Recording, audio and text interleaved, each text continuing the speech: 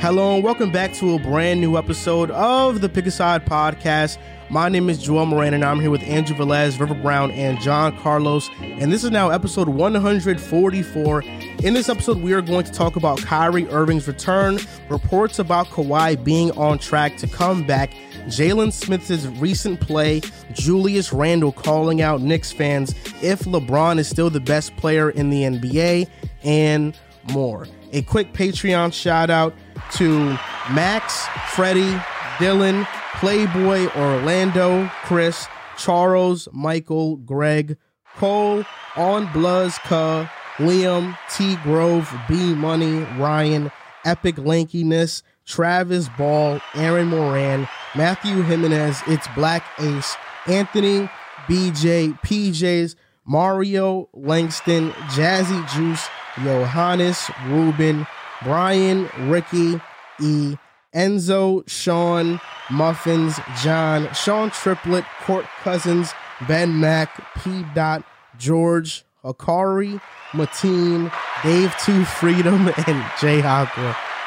Good old J Aqua, man. It's 40. It's 41 names.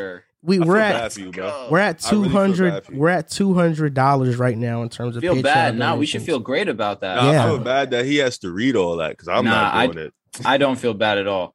Someone in the comments said it. They were like, "Man, even if it gets to 100, this is just a pick a side thing. You guys got to read all the names." That's a fact, though. It's crazy. A fact, though. Listen, if it gets to 100, Joel, I'm sorry, bro. That's like a 3-minute intro, bro. Minutes of the show. I don't know. Is there a way where you could just get everybody's get a picture of something and just put it up there where you don't have to just That's definitely possible. I feel like 100 is the number, though. Like after we get over 100 Patreon, that's when we got to shut it down. Names? Listen, man, if it gets to that, it gets to that. I don't know. Maybe I think there's going to be a point where we stop it, but we will keep saying the name. When people first join, we'll say the new members' names. The new ones that are for people who joined that month. But I don't know, because J Aqua, I think good old J Aqua is like the perfect segue into whatever we're talking about. Yeah, so earlier this week, if you guys watched last show, I said that I was sick and I actually tested positive for COVID, and I've been coughing. Before we started recording, I've been coughing a lot. I still have some congestion. It is going away though, but hopefully we can be back in the studio by next week. Right now, we're all kind of remote. Andrew is in Miami currently, even though the Dolphins are out of the playoffs. But he is in Miami right now. JC's at his house. River's at his house. But yeah, we're just isolating right now because COVID has been super spreading. Yeah, I am isolating. Yeah, everybody in my family has COVID though. Like my dad's girlfriend has COVID. My dad has COVID. My brother didn't get it, surprisingly. My mom probably has it. My cousin probably has it. Damn. So I went to go get tested for COVID, and you know how they put the cotton swab. Is that what it called? That's what it's called, right? The cotton swab, like the Q-tip. You're right. Uh-huh. The Q-tip. They put the Q-tip in my nose, and this side of my nose is really sensitive.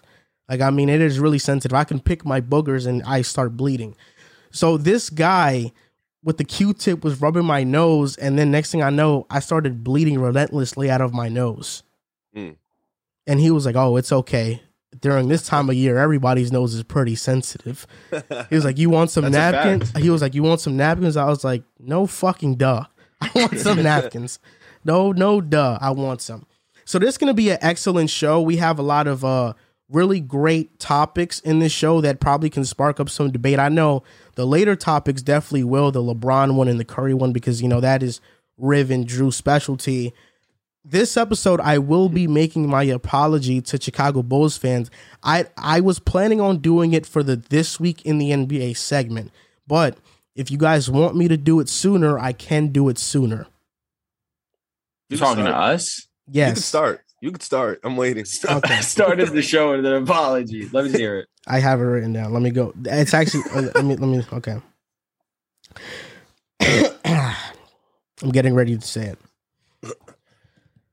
It's really tough for me because I did not expect for this to happen, but here it goes. I, Joel Moran, would like to apologize for my blatant disrespect of the Chicago Bulls. I'd like to make this apology out to Bulls fans, Riv, DeMar, and Lonzo, I overlooked how great their offseason was in favor of what my Knicks did, only to be disappointed. I will never again doubt the greatness of Seton Hall legend AK, the coach of the year Billy Donovan, the glorious, and the role player of the year Lonzo Ball. The Bulls have proven themselves to be much more than just a middle-of-the-pack team. They are true contenders, and my oversight of that has left me ashamed and in disarray. Sincerely, Joel, I apologize to the Bulls community and Bulls fans everywhere. We accept, my boy. We accept. I'm glad you finally came to the light, man. Yeah, I think what really made me come to the light was the fact that Lonzo was such a great role player, and I think that is something that I had to state. He's a great role player. As an honorary Bull for the season, I also accept your apology. How are you an honorary Bull? Bro, I've been riding with the Bulls all season. But you didn't make that this year. Like, this was my team in the East. You didn't say that. Before things got really serious with them being actual contenders, when JC called me crazy for saying that they could actually come out of the East before you were even saying that you guys could come out of the East. So I'm going to give myself that honorary Bulls title. Okay, fair. Okay, well, you picked them to be the 7th seed. Preseason, regular season start. Listen, again, preseason rankings are preseason rankings. Hey man, it is what it is. Number one seed in the league, man, comfortably. Once the season starts, that's when you actually can start to evaluate, and that's what I did. And I jumped on ship at the perfect time. I don't even know if you actually picked them to be the 7th seed. I just guessed. I don't know what you did. I think they were 6th or 7th, so you weren't too far off. Okay, and on to the first topic of the show. The biggest highlight of this past week is that Kyrie Irving returned versus the Pacers on Wednesday. He dropped 22 points in 32 minutes, 9 for 17, 0 for 2 from 3. And what do you think about Kyrie Irving's return? What does this do for Brooklyn? Do you think this is going to help them along the way throughout the season? Is it too little too late because he is just playing in away games? What do you think? Because you are the Nets fan on this show, JC, I am going to start with you. Seeing the game against Indiana, he definitely added that scoring spark that we've been lacking.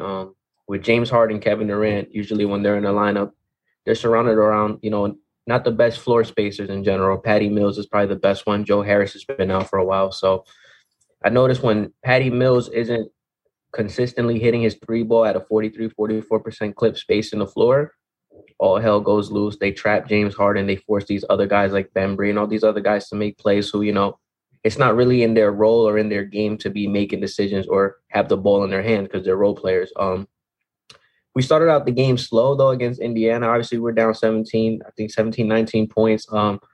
And I just think, the chemistry factor, we needed the continuity. Kyrie Irving hasn't played since his last game against Milwaukee in the playoffs. I believe it was game 4 where he got injured. So he hasn't played. So we were all just, as Nets fans, we were wondering, like, is he still in shape? Are his handles, can he still play NBA level basketball? And in that game, he proved it. I mean, he dropped 22 points in that game. He definitely helped us in the fourth quarter, gave us a spark. James Harden wasn't really that good that game, but I think it was more so of like trying to build chemistry because one night you're asking James Harden to essentially average 22 to 25 points per game and get double-digit assists. But with Kyrie in the lineup, that's somebody who we saw last year could give you 27 points per game on good efficiency and, take the burden off James Harden needing to score that many points. But, the team looked good. But I noticed, like, at home, the Nets are struggling. I believe we're just a 500 team at home. On the road is actually where we have the second or the first or second best road record in the entire NBA. So we don't have a problem really playing on the road. So, I mean, Kyrie Irving is definitely going to help. He's going to pretty much ensure more times than not with him on the court that we are going to win those games. But, I think I just look into the playoffs. Like, let's say we get a first, second round series. We have home court advantage. And let's just say we go to 7 and, one series we're home. He's not going to be able to participate in that game. And that's kind of neutralizing the team. So I believe come playoff time, I think maybe Kyrie Irving might have a change of heart in the vaccine stance, knowing that a championship is on the line. But other than that, he's a great addition to have on the road. But, not that we don't need him, because we do, but I would much rather him as a full-time player, because he would help where we're struggling at right now, which is at home in the Barclays Centers, where I believe we're 10-10. So, hopefully he has a change of heart, and, hopefully this all gets situated and we can have him as a full-time player, because the East is getting stronger. Everybody's getting better. The Bulls, everybody who I undermined. And, I think we're going to need a full team if we want to make it out the East. So, Riv, you actually thought that Kyrie was going to come back, and he did, in fact, come back. I believe you picked him up in fantasy. Yes, that's why. He drafted him. He drafted him in fantasy. I drafted him. And I wanted to ask you, JC, before I went on, what happened to Joe Harris? Like, I honestly don't know. He just hasn't played in a while. Like, what actually happened to Joe Harris? So, it was diagnosed an ankle sprain, and it was like a week or two recovery rate. But then they did X-rays, and they found a couple of, like, I think shattered, shattered bones, bone fragments, bone fragments. So he opted to get surgery, and that's why he's been out for a while. So he's coming back. Yeah, I was about to ask, will he be back for the playoffs? 2 weeks, he'll be back. They said he's cool. playing pretty well. So, because I was wondering, I've been looking at Nets game. I'm like, yo, bro, he has not played. I thought he got benched or something. He just hasn't played in a long time. He's really hurt. You look at that Indiana game, and you can just see it. The morale was high. Everybody was happy to see Kyrie. KD was happy. James Harden was happy. The team was just happy to see him. They're happy to play with him. But like JC said, and I don't think Kyrie's needed for games like this against Indiana, against Detroit, like against Orlando, like these type of games. They were down 17. I understand that. But I don't think I think Kyrie's needed for games like last night against the Bucks, games against the Bulls, against the Warriors, against the Suns. These games they haven't won. They have not beat none of these teams yet. So I think Kyrie's needed for those type of games, because I think when you look at this team and you look at the East, you look at the Bucks, you look at Miami, as constructed right now, the Nets are going to struggle in those series. Like, those series can go either way. Those are going to be very challenging series. And the one key is Kyrie puts them over the top in all those series. If he comes back, the Nets, you put them over against the Bulls, you put them over against Milwaukee, you put them over against Miami. So I think, Kyrie coming back, I think it's good, because it shows he's now stepping in like, all right, maybe I understand what's at stake here. I'm going to come back.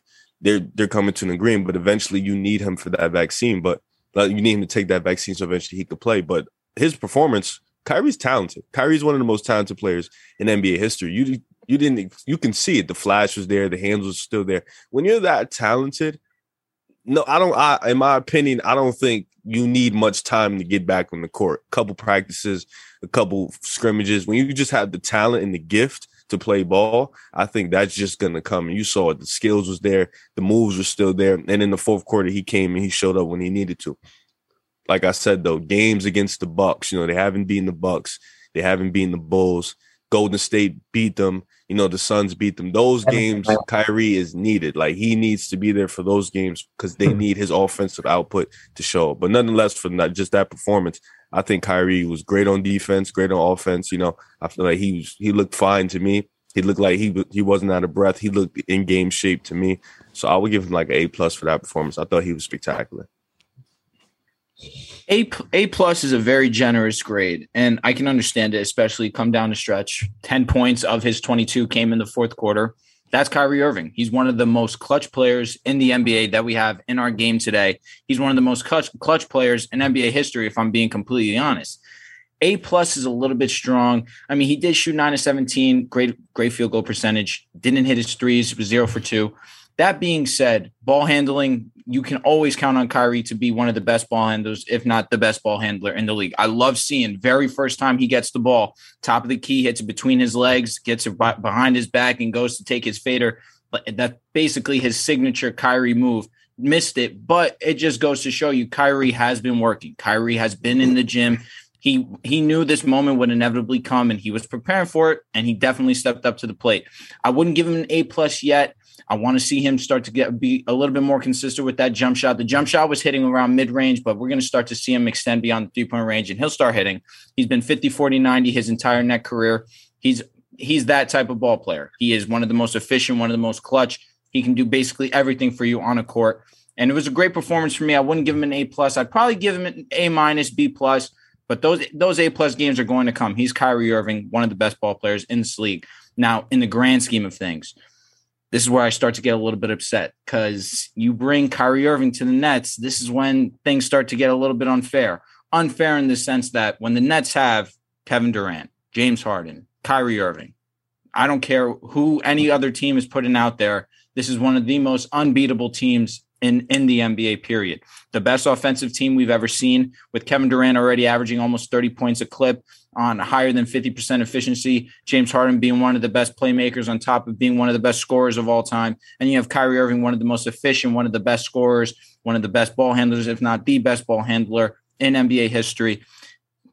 It's a lot of things going on right now where you have Patty Mills, who's been very good as in his role for the Brooklyn Nets up until this point. LaMarcus Aldridge, who has been giving them good minutes down low. Nicholas Claxton, who started to heat up as of late. So this team, if Kyrie Irving decides that he wants to take the vaccine, he would definitely be well needed in those games at home. As JC mentioned, they struggle right now at home. On the road, they don't need him really. Kyrie Irving, where that's going to be the only way that he's going to get on the court is by playing road games.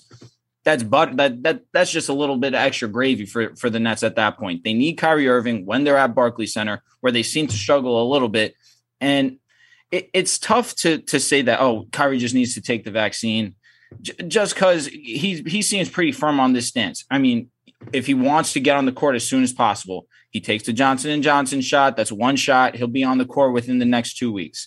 It could be that simple, but I don't know where he stands, and I don't think anyone knows where he stands to firmly say he's going to do this, he's going to do that. So it's a huge wait and see, but it was definitely exciting to see Kyrie Irving step onto that court again. He's Kyrie Irving. You can't expect anything less than greatness when he's on the court. I'm worried about the Nets. That's what I come away with this with. I get that Kyrie Irving has come back for away games, but I don't think that's what the Nets need. They're 14-3 on the road. They're 10-10 at home, and they're at home. They've been flat out embarrassing. I sat front court. I sat baseline. I watched front and center. The Nets completely get blown off the court by the Memphis Grizzlies without Dillon Brooks, without Kyle Anderson. They did have Ja, they did have Bane, and they had Jaren Jackson still, but Jaren Jackson struggled in that game. And the Nets got blown out. The only reason they came back in that game was because the bench was the spark in it. Javon Carter, Cam Thomas coming in and giving a huge spark, Bruce Brown.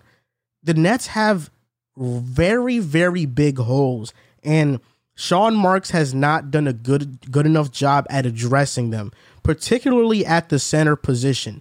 Nick Claxton is not good enough. He is young. He is an ascending player, but he is not good enough right now. And I frankly don't think Kyrie Irving is going to change his stance on the vaccine. I think his morals are very sound in what he believes in. He believes in them strongly, and he's not going to compromise his health, what he believes, for basketball. I think he feels like this is a bigger than basketball stance, so I don't think he's going to get the vaccine. And somebody brought up an excellent point. I want to bring up 2 points that people brought up that were excellent points, and I don't want to take credit for this. Somebody on TikTok, his name is MJ. He has like this show called Real Talk MJ. He made a point about maybe the Nets don't want a top seed. And at first I was like, why? And then he said, because if they have a game 7, Kyrie won't play. Kyrie won't play at home. If you have a game 7, if you're the Nets, you would much rather play away, which is so juxtaposed to what teams would normally do. And then I read an article on The Ringer about Kyrie and how he's the perfect part-time player.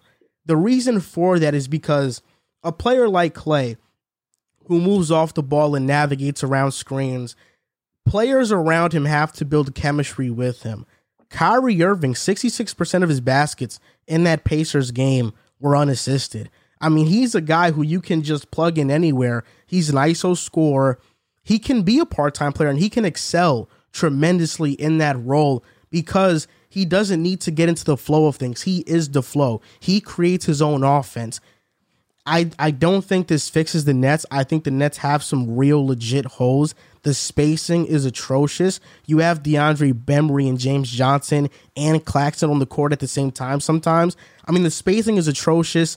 I don't think the Nets are winning a championship this year, and it pains me to say that because I'm a James Harden fan. But even if Kyrie and Harden and KD all play, I have to take into account that, one, Kyrie's going to be there 50% of the time, and even with Kyrie, they're not what you think they are, Drew. They are not this unbeatable team with Kyrie. They are still very vulnerable, and they have major holes that teams like the Heat, like the Bulls, like the Bucks can very well expose. Oh, Drew, he was talking to you. Tell you what, though, I feel like there's a stat that says when KD and KD, Kyrie, and Harden all play, which has been very few times. I remember it was 9 times last regular season. They played the series against the Boston Celtics.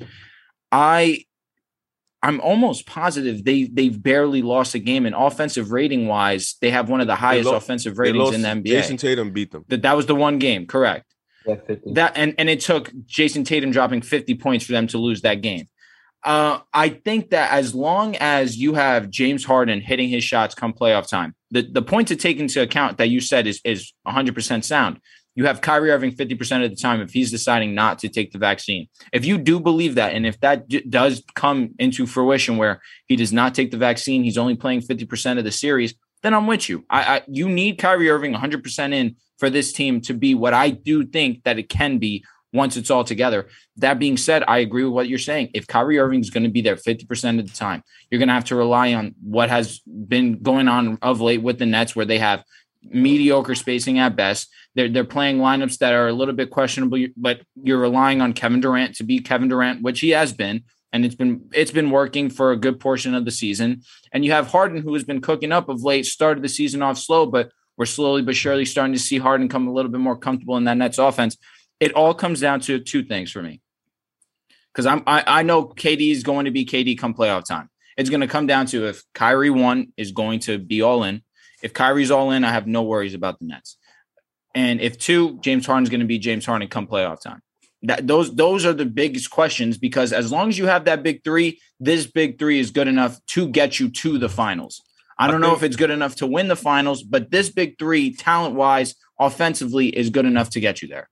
Well, I want to, I think with Kyrie, it's not just if he's all in thing, it's health too.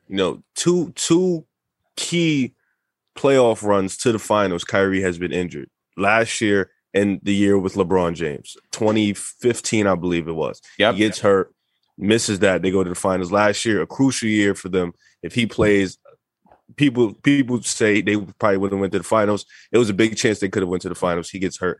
I think, like you said, and for I forgot the guy you name. I think Real Talk MJ, or was it the second guy where you said the Nets they want to play on the road in the playoffs. They're a 2nd seed right now. So for them, they will have to drop. And even then, that's still a really tough, to go into the playoffs on the road and to see the teams that they're going to have to see 2 top teams out of Miami, Milwaukee, and Chicago. They're going to have to see at least 2 top teams in the second round and third. It's maybe even a tough team in the first round. I'm not going to say, Philly's a great team, but that's still a tough series nonetheless, especially for them, because that's a bad matchup for them.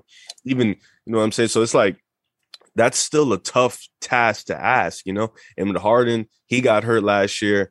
It's going to be tough for them, but I think I'm not going to say their holes aren't glaring, but I think, David Duke, he's come on strong. He's a solid player. When Joe Harris comes back, he's going to create some more spacing. Hopefully he can hit in the playoffs.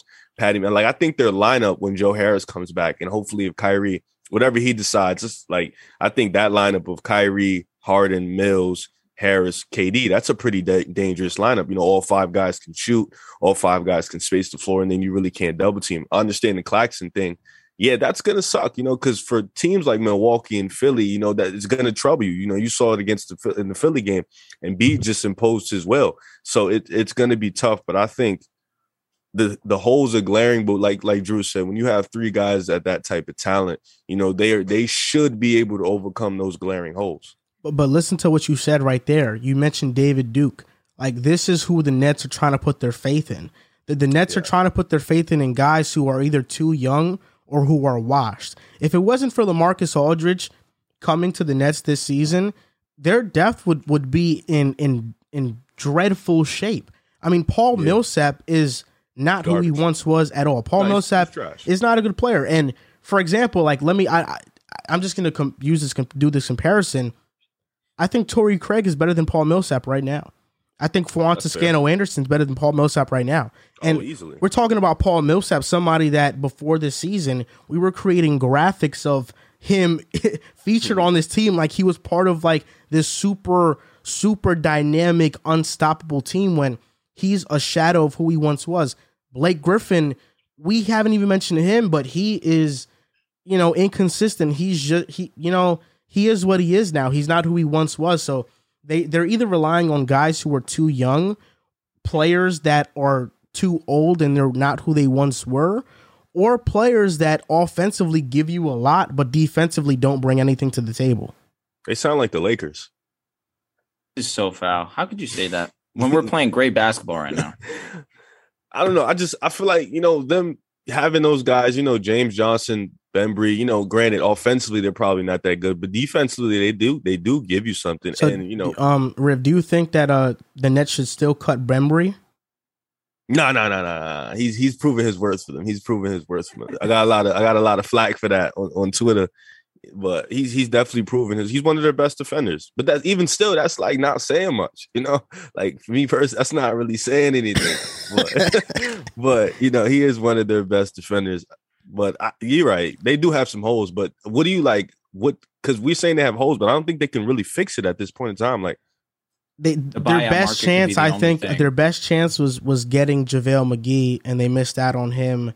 Maybe Thad Young is a possible target who can probably help them. Really, it's tough because there's really no players on the market right now that can really help them in what they need right now.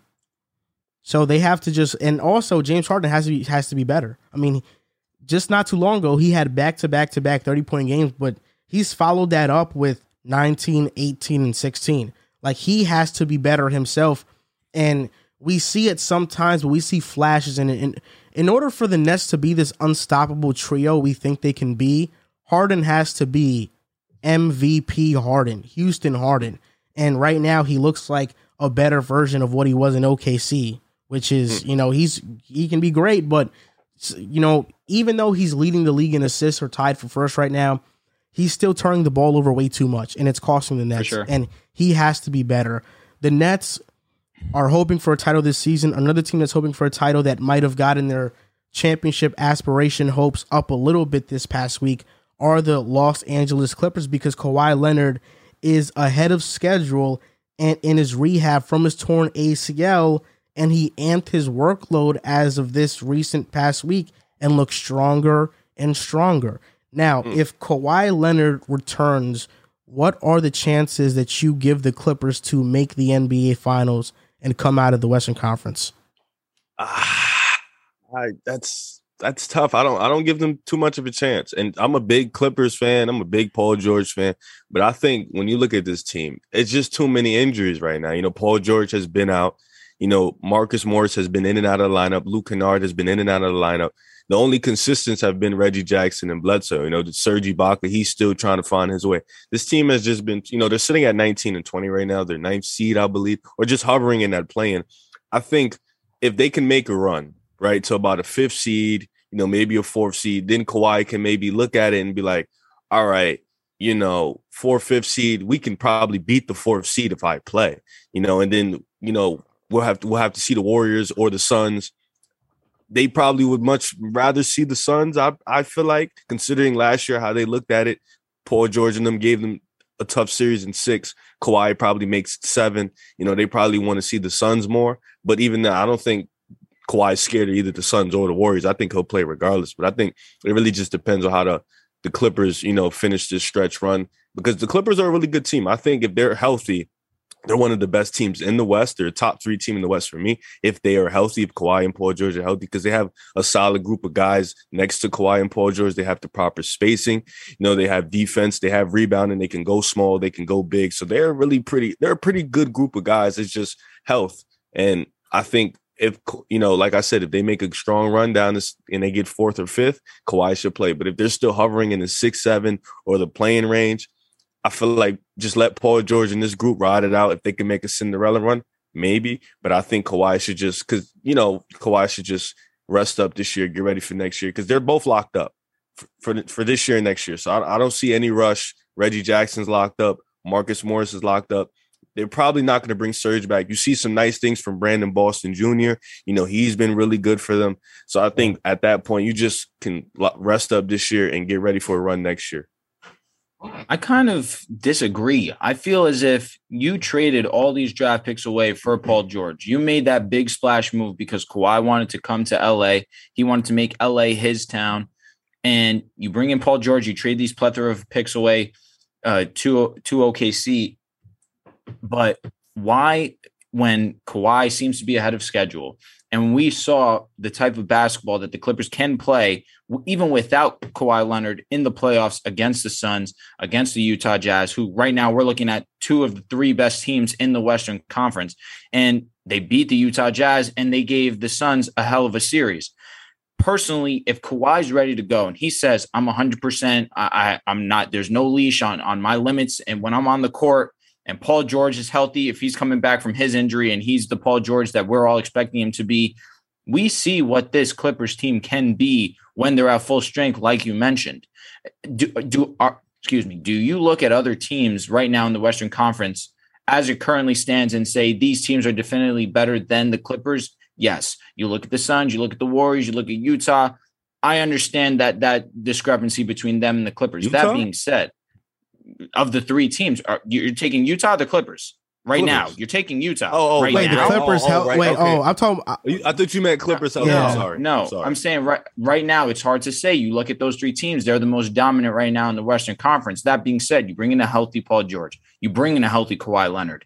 This team can compete with any team. Like you mentioned, Kawhi Leonard defensively is the most versatile defender that this league has to offer. Name another. I really couldn't tell you. Draymond's better. Draymond's better. Draymond's more versatile than Kawhi Leonard. Yes. Drew, let me ask you a question. And on top of that, he adds 25 points per game. That's what Draymond can. Looking at Kawhi's history concern, you think it's smart to bring him back in a situation like that if they're not a high seed? Given what you gave up, especially if he's locked, if they're both locked up, given what you put together. Given what you gave up, to put this team together, it would be borderline irresponsible for them not to go out and get it while they can. I understand this year is a wash, but even last year, look at the Lakers. LeBron came back 2 games before the playoffs started. AD was not 100%, but these guys said, do you think that was smart? We're trying to. Not necessarily, but regardless of that, you still got to give it a go. We saw that the Lakers still almost took out a team that went to the finals. We saw what the Clippers can do at full strength. We believed, you and I, that if the Clippers were fully healthy, they were going to the finals and could have potentially beat Milwaukee. Could they beat the Lakers in a playoff series fully healthy? Right now? Fully healthy, like Kawhi, PG. Would they beat you guys? I mean, right now without AD, sure. No, I'm talking. Well, you guys fully healthy too with AD. I think I'll take us over anyone, truthfully, but that's maybe my bias, but I don't really care. But Drew, listen, but you got to think about it like this too. I think you're forgetting that, like you said, you guys brought AD back, LeBron back. You tried to make a run, obviously, but with the Clippers, I get it. They traded everything. They traded all their picks, but everybody's locked up for the next year. You have to look at the future and think, we don't want. This is another year lost. Do you like that? But you don't want to. But you don't. With Kawhi's injuries concerned, you don't want to put that on his body. You want to. If next year we have him for a full season, I'd rather make that run next year. You know what I'm saying? Because he's already locked up for next year. You feel me? I agree with what you're saying to an extent, but this season you do know the OKC Thunder, they own the Clippers' first round pick. You are going to give OKC a high first round pick if that happens. That's what I'm saying. You want to compete. Yes. Because if they get a 6th seed, I would bring Kawhi back. Then that's why I said if they get a 5th or 6th seed, I would bring Kawhi back. But if they get like an 8th, 7th, why go in there in a dogfight with not even 100% Kawhi? But then again, like we've spoken about, at full strength, without being at full strength, they gave the Suns a hell of a series last year. The Suns are better this year without a doubt. I agree. But now you bring Kawhi back into the mix. You're bringing in a more confident Paul George now. But this isn't telling me that Kawhi though. This is a Kawhi a year removed. But who knows? We don't know what month, what time, which game he's going to come back now. It's probably going to be around April, May. That being said, if he has a few games to get his feet underneath him, you're telling me you're still not contemplating? It depends, bro. Kawhi got hurt against Utah series, and we didn't know he tore his ACL into the finals. Mm-hmm. It was a partial tear, which is why I'm a little bit more lenient or more confident to allow him to come back and be. I'll push back on that a little bit because I think the Clippers probably always knew it was that, but they never fully ruled Kawhi out just in case they made the finals. But once the Clippers were out, then they announced that he was never going to come back regardless. But they were always keeping that window open for him if they did in fact make the finals. Would you bring Kawhi back, JC? This is a tough question. It's a lot of variables involved in it. I kind of agree with River in the sense that if the Clippers can turn their season around and maybe get the 6th to 5th seed and maybe have a per se easier opponent rather than being in the play-in, having to play that and then having to get rewarded with playing either the Warriors, the Suns, it's tough because obviously this team is decimated with injuries, and in some sense I kind of agree with Drew. Like, this is a team that you put all your chips in. First year you kind of blew a 3-1 lead in the bubble to the Denver Nuggets.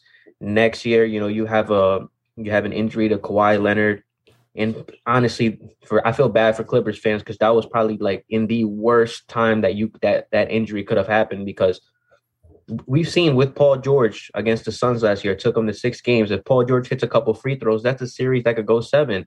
And I'm of the mindset that I think Kawhi Leonard, and when he's healthy and playing, I tweeted it a while ago. A couple people agree with me, a couple people don't. But he's a top 5 player in the NBA. He's to me, he's the best two-way player in basketball. And anytime you can add that to a team, that's only going to propel them to certain heights. Kawhi Leonard and Paul George on the court, that's a championship contending team. And the injury history with Kawhi Leonard, like it is kind of a little uneasy because we've seen seasons in San Antonio where they forced him to come back and he ended up missing the whole season.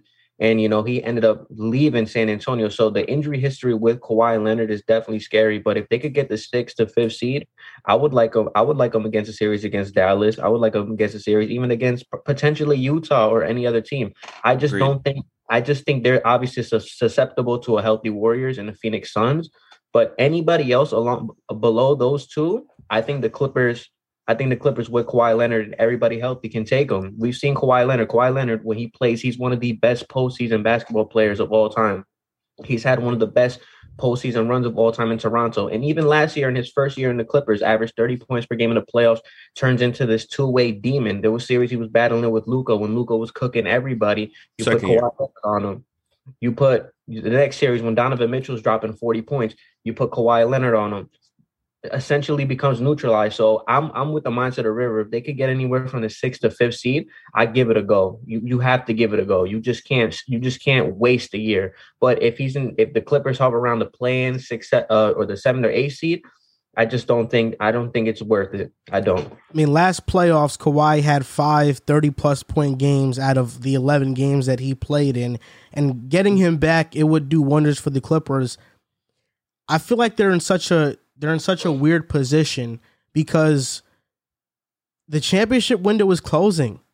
It's closing. And I think you have to make the most. The Clippers and the Nets have the same time for a championship window. I think the Nets championship window was really last season. That's when they had their best chance. This year they have a chance, but it's going to be much tougher. Next year, Harden hasn't even signed his extension yet, so he can very well leave. Kyrie either. So if they leave now the Nets are really in trouble for the future. With the Clippers, even though they have Kawhi and PG locked up, Paul George is 31. Kawhi is 30 and has already had some pretty significant injuries. And their team is made up of guys that they're good in their role, but they aren't per se game changers. Reggie Jackson is really good, but he has an injury history as well. And he stepped up because of Kawhi's absence. Now you're adding Kawhi. What is that going to do to his game? Because he needs the ball in his hands. So Kawhi coming back is going to neutralize what Reggie Jackson has been doing for the Clippers so far. And they don't have any picks. Like, they don't have any assets to trade for a potential game-changing player. And if they're not good this year, their pick is going to OKC regardless. But if the Clippers aren't good, you're going to basically waste the season not being good and not even get compensated for it. Which is why that I think if Kawhi is able to come back, and I mean, if he's able to come back 2 months before the playoffs or even like a month and a half, then I'm all for it. But if this is a situation where he is ready to come back as soon as the playoffs start, one, I don't think he's going to be ready enough to make a significant difference where he's going to be able to beat a team like Utah or Phoenix or Golden State. He has to have some time to come back from this injury. And that's the same reason why I think the Nuggets shouldn't rush Jamal back. Because if he does come back, Jamal's going to come back as soon as the playoffs start. I still don't have faith in Denver. And I even brought this thought earlier in the season that I think Denver should probably try to tank because you can get a top pick and then next year you'd have Jamal, MPJ, Jokic, and a top prospect. And now you have, plus with Aaron Gordon, and now you have a really nice roster. I think the Clippers are in a tough situation because they kind of have to rush Kawhi out there because this championship window is closing. PG is supposed to come back in 3 to 4 weeks. Evaluated. Okay, so that's even worse. The Clippers right now are falling in the standings, and they're the 8th seed currently, 19-20, and they don't have PG. They don't have Kawhi. Like, this team is stuck in the middle right now, and there really is no direction for them. The one thing I'll say about this team, this team is, granted all the injuries. Drew, I don't necessarily all the way disagree with you. I think if they see Dallas again, okay, Kawhi can come back. If they see Denver and nobody's playing, okay, Kawhi can come back. You know what I'm saying? Like, Utah, maybe only because, granted, the Clippers are bad this year in offense, but they're one of the best defensive teams in the league. So they still lock down on, and that's been without their two guys. They still lock in on the defensive end. So I think that series, and like the small ball lineup is always going to hurt Utah. So I think in that series, you can probably weigh in on that. And like Joel said, the picks is tough, but if they can get in the playoffs, it's not going to hurt them as much. A late first round pick isn't going to hurt as much. And then with Paul George and Kawhi there, they're going to be free agents that want to come to the Clippers, want to come and play for them, guys who can, like the Batums of the world, guys like that. So they can always have that in their pocket. But this team is getting old. This team's window is closing. But you have to, in a situation like this, you have to be careful because San Antonio messed up. They don't want to make the same mistake San Antonio did and not have, like JC said, because I agree with him. Kawhi is a top 5 player in the NBA, healthy. There's no debate. Kawhi is a top 5 player in the league when he is healthy. He is the best two-way player in the league to me when he's Giannis. Healthy. That's you got like both of you guys said that Giannis doesn't come to mind immediately. He does for two-way. And two-way, so correct. Anthony Davis, and Giannis come but to mind. Giannis is clean of OD. But I think right now with Kawhi, he can better than both of those guys. He can stop a guy. Like you're not putting Giannis on somebody and saying, "Okay, I need you to neutralize him for this game." Giannis is more like a rim protector. With He's Kawhi, a safety. Perimeter. Yeah, like Kawhi, you can really put him on somebody like a Jalen Ramsey, and you'd be like, "Yo, bro, I need him out for the game." And Kawhi can do that. Plus, give you 30, efficient 30 on the other end. So for me, like I think you have to. Darrell Revis. Darrell Revis, you know what I'm saying? That's Darrell Revis to the league and whatnot. But you now I'm the in Osimo my opinion. Yo, he was good for like a One season. hit wonder. What happened to him? No, he was good on the Raiders. He sucked for the Eagles. Yeah, he signed him. He was like a 97 overall in Madden, bro. We signed him He just fell off. Like I was so mad. What is his name? Nnamdi Asomugha? Yeah. Asamoah. Yeah, that was the fake dream team. We had the fake dream team label. We had Vic, Deshaun Jackson, Jeremy Maclin, LaShawn McCoy, Nnamdi. We picked mad people up, and we went 4-12. You don't even know who Cortland Finnegan is. Come on, bro. He's a corner. Yeah, come on. He got punched in the face. I was gonna say Andre Johnson popped him. Cortland Finnegan. I was actually thinking while you were talking, I was thinking about another player that potentially could be in the buyout market or get traded, and he's actually he'd be a significant piece for a championship contending team, and that's Eric Gordon. Like I think he can still give a team a lot of value. He's a really great defender. He can create his own shot. He can spot up. He can shoot. He's somebody to look out for. I don't think that the Clippers could get him. I don't know what they would trade. Don't be surprised if Eric Gordon ends up in Atlanta. That could be a good move for them. I'm gonna talk about Atlanta in this week in the NBA segment because I think they have something for him. I think Atlanta can make a move that I want them to make that I'm going to talk about later on. The Clippers lost to the Suns in the Western Conference Finals last season, and the Suns this year are the first team to 30 wins. So despite all that talk about how the run was a fluke, they are proving this season that they are one of the best teams in the NBA. Once again, they improved their roster with JaVale McGee and Landry Shamet, and one of the biggest surprises this season for them has been Jalen Smith. He was a lottery pick for the Suns. They picked him over Tyrese Halliburton, Devin Vassell. Everybody went crazy, me included, when that happened. But in the last 6 games, when he's gotten extended minutes, he's averaged 15.8 points per game, 10.2 rebounds, 1 block in 25 minutes, and he has a plus 9.8 differential when he is on the court. And an interesting fact, the Suns declined his option, which is going to make him a 2022-23 for unrestricted free agent of that summer. So basically, next year, not this offseason, but next offseason, he's going to be an unrestricted free agent.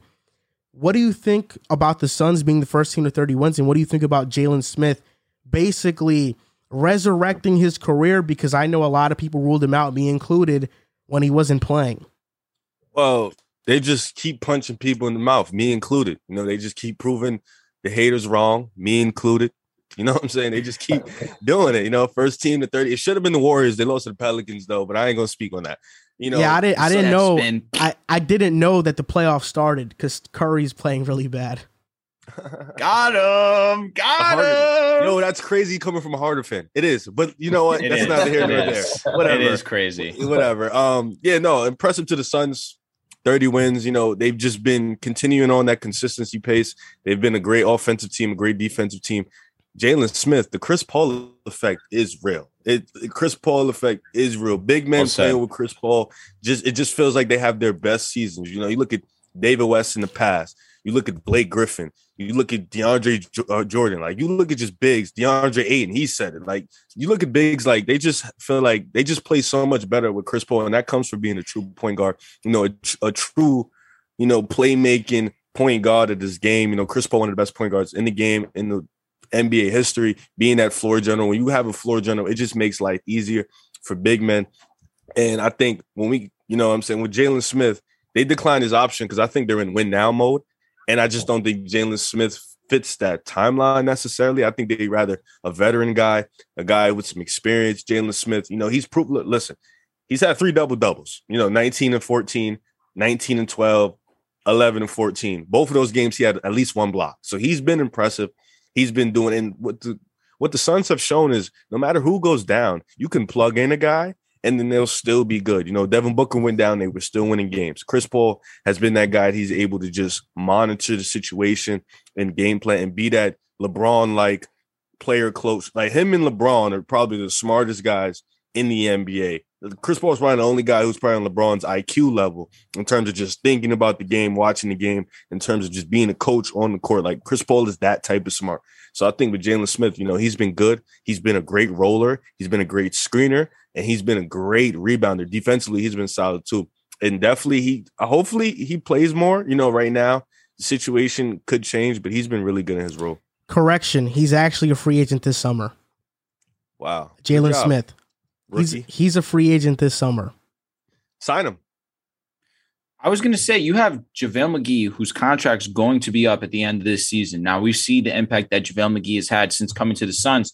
That being said, if Jalen Smith's going to continue to play like this and continue to show development, would it be that terrible if the Suns decided to move off JaVale McGee? Because JaVale McGee is going to want his money. JaVale McGee has proven his worth on the Suns. We've gone over it numerous times on the show about how JaVale McGee and DeAndre Ayton's numbers are pretty comparable once you look at JaVale's per 36. You don't think that JaVale is a vet minimum player at this point in time? Like, do you see any team giving him a multi-year contract? Yeah, I don't see that happening just because the Nets definitely would be one of those teams that I look at that desperately need it. I look at JaVale McGee as Dwight Howard now, basically, where he's better than Dwight Howard. I know, but he's better than Dwight Howard. But I look at him in a way where Dwight Howard is floating from team to team every year on a 1-year deal. I think that's what JaVale McGee's basically going to be. You don't think JaVale can't get a 3-year, $15 million? I don't know. JaVale's been one of the more those centers role playing big men in the league. Centers like JaVale McGee are very replaceable in the NBA. Okay. No, you told me. I agree, but that defensive presence, that is what makes him different in my eyes. No, I like JaVale McGee a lot. You know I love JaVale McGee a lot. For sure. Me and you we see eye to eye on that. Yeah, but I just don't know if I see a team like giving him a multi-year deal. The Nets honestly that's a great choice because the Nets desperately need a big man. Facts. That being said, to go on to my point, piece? They need a center. JaVale McGee would be their missing piece if he was there. Yeah. That would help a lot. Yeah. That would help a lot. I know you laughed when we talked about JaVale McGee the other day. It's just funny hearing that JaVale's the missing piece for a championship. Come on, bro. We're living in 2022. We respect JaVale and his game. Nah, you need to relax. Relax. I'm just saying, bro. Over there, yeah, it's messed up. Avery Bradley balled yesterday. He balled. All right, take it easy. You know, I want you to keep talking trash on my Lakers because it seems like whoever you trash talk, they start playing well. Malik Monk, now Avery Bradley. Who's going to be next? Stanley Johnson, right? RJ Barrett? Hey, that's not my guy. Hey, why'd you even mention his name? I know, that was a stray. That was unnecessary. We'll talk about the next. But on to your point about JaVale McGee and Jalen Smith and what you were talking about, Drew. So 100%. So it would be interesting to see if they decide to move off JaVale. If JaVale's like, you know what, I actually want to settle down. I want a contract that I can work, use long term. And Jalen Smith continues to show development. It wouldn't be out of the realm of possibility that they throw Jalen Smith a contract that's not going to be too egregious, where you're still getting value from that contract. And then Jalen Smith is going to continue to be on a prove it type mentality. Now, in terms of the Suns, in terms of Jalen Smith this season, it's going to be tough for Jalen Smith to do that because he got this opportunity because not only did JaVale McGee go down with COVID protocols, but also DeAndre Ayton went down in COVID protocols, which allowed Jalen to get this opportunity that he has gotten. And he's definitely sees it to his highest potential. That being said, it's going to be hard for him to maintain that now that both of them are cleared to play again. And it's going to, even though he has played very well, I don't see how the rotation would be that we start to see Jalen get more minutes. You look at last game, Cam Johnson is one of those irreplaceable players for them right now. Mikal, Jay Crowder's coming back from COVID protocols. Cam Payne has his solid role off the bench as the backup point guard. There's too many players right now. The Suns have the best problem in the NBA. They're one of the deepest teams, if not the deepest team outside of the Warriors, because I see Riv already making that face. That being said, let me ask you a quick question. Sorry. All right. Who's deeper? The Bulls or the Suns? I'm going to go the Suns. Okay, that's fair. I'm going to go the Suns. Because your bench unit right now, who's it? Is Kobe? Caruso's not playing. I was going to say Caruso doesn't start for y'all, so he would Kobe, Io, he's been balling. Io, he's been DJJ. We got some guys on the bench, man. See, that's what I'm saying. It's like like I said, I just named basically all bench guys: Cam Payne, Cam Johnson, JaVale McGee. Now you add Jalen Smith to this mix. It gets a little bit more lenient towards the Suns now, but they have a lot of depth. There's no doubt. So now to the grand scheme of things, the Suns being a 30-win team, they've been playing some of the best basketball, if not the best basketball in the NBA. But we see when they match up against the Warriors do give them fits. And where the Warriors should not be out rebounding the Suns playing this small ball lineup, the Warriors have happened to out rebound them in every single game they've played, which is very surprising. That being said, credit to the Suns, credit to what Chris Paul is doing, credit to Devin Booker being the offensive presence that he is, and credit to Monty Williams, who is a top 3 lock for Coach of the Year. He's been phenomenal. All the adjustments he's made from last year into this year, keeping the Suns the consistent team that they've been. All the credit to the Suns, all the credit to what they're doing. I mean, you guys know that throughout the past couple of weeks, whenever we talk about the Suns, I always mention I think DeAndre Ayton is replaceable. And this just further proves my point about that. Like Jalen Smith comes in and is averaging 16 and 10. I do think Ayton is irreplaceable in one aspect, and that's defensively.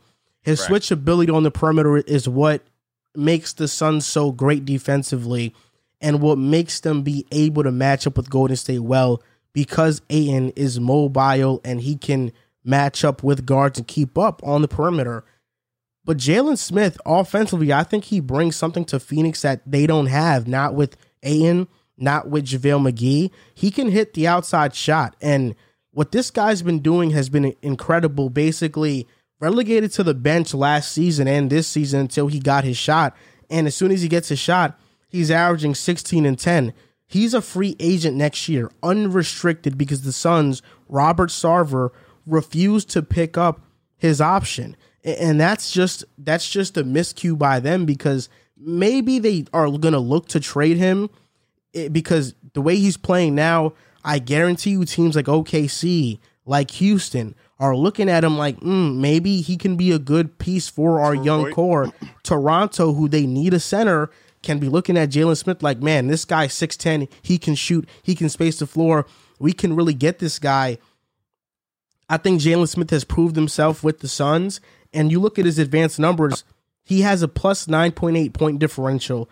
Defensively, he is negative in minus 1.4 points per possession. And DeAndre Ayton, you look at his numbers, he has a minus 3.5 point differential, DeAndre Ayton. But on defense, he has a plus 5.1 differential. So offensively, Jalen Smith does give the Suns more than McGee, than Ayton. But defensively, that's where DeAndre Ayton really makes his money. Is it because it's because he could shoot the 3 ball a little bit better than both? I think so. And I really think that DeAndre Ayton's problem, what's holding him back the most, is his lack of aggressiveness at times. I think that DeAndre Ayton isn't always all the way there. And as a role man, he's not quite as aggressive as he should always be. Let me ask you a question, because even like, okay, so because I'm sure we all watched the Warriors games, right? Like all the times the Suns and Warriors played. Even when he was being aggressive against them in those games, I still felt like it wasn't like it wasn't really imposing. You know what I'm saying? Like it didn't feel like the Suns were dominating the game with him. I just don't think he's that type of player.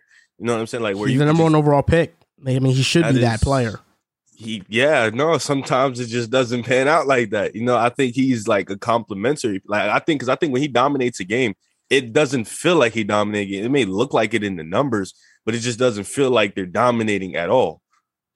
I don't know. I feel like he's dominated. I felt that. Yeah, he was dominating in the playoffs. I felt like he imposed his presence and he really dominated.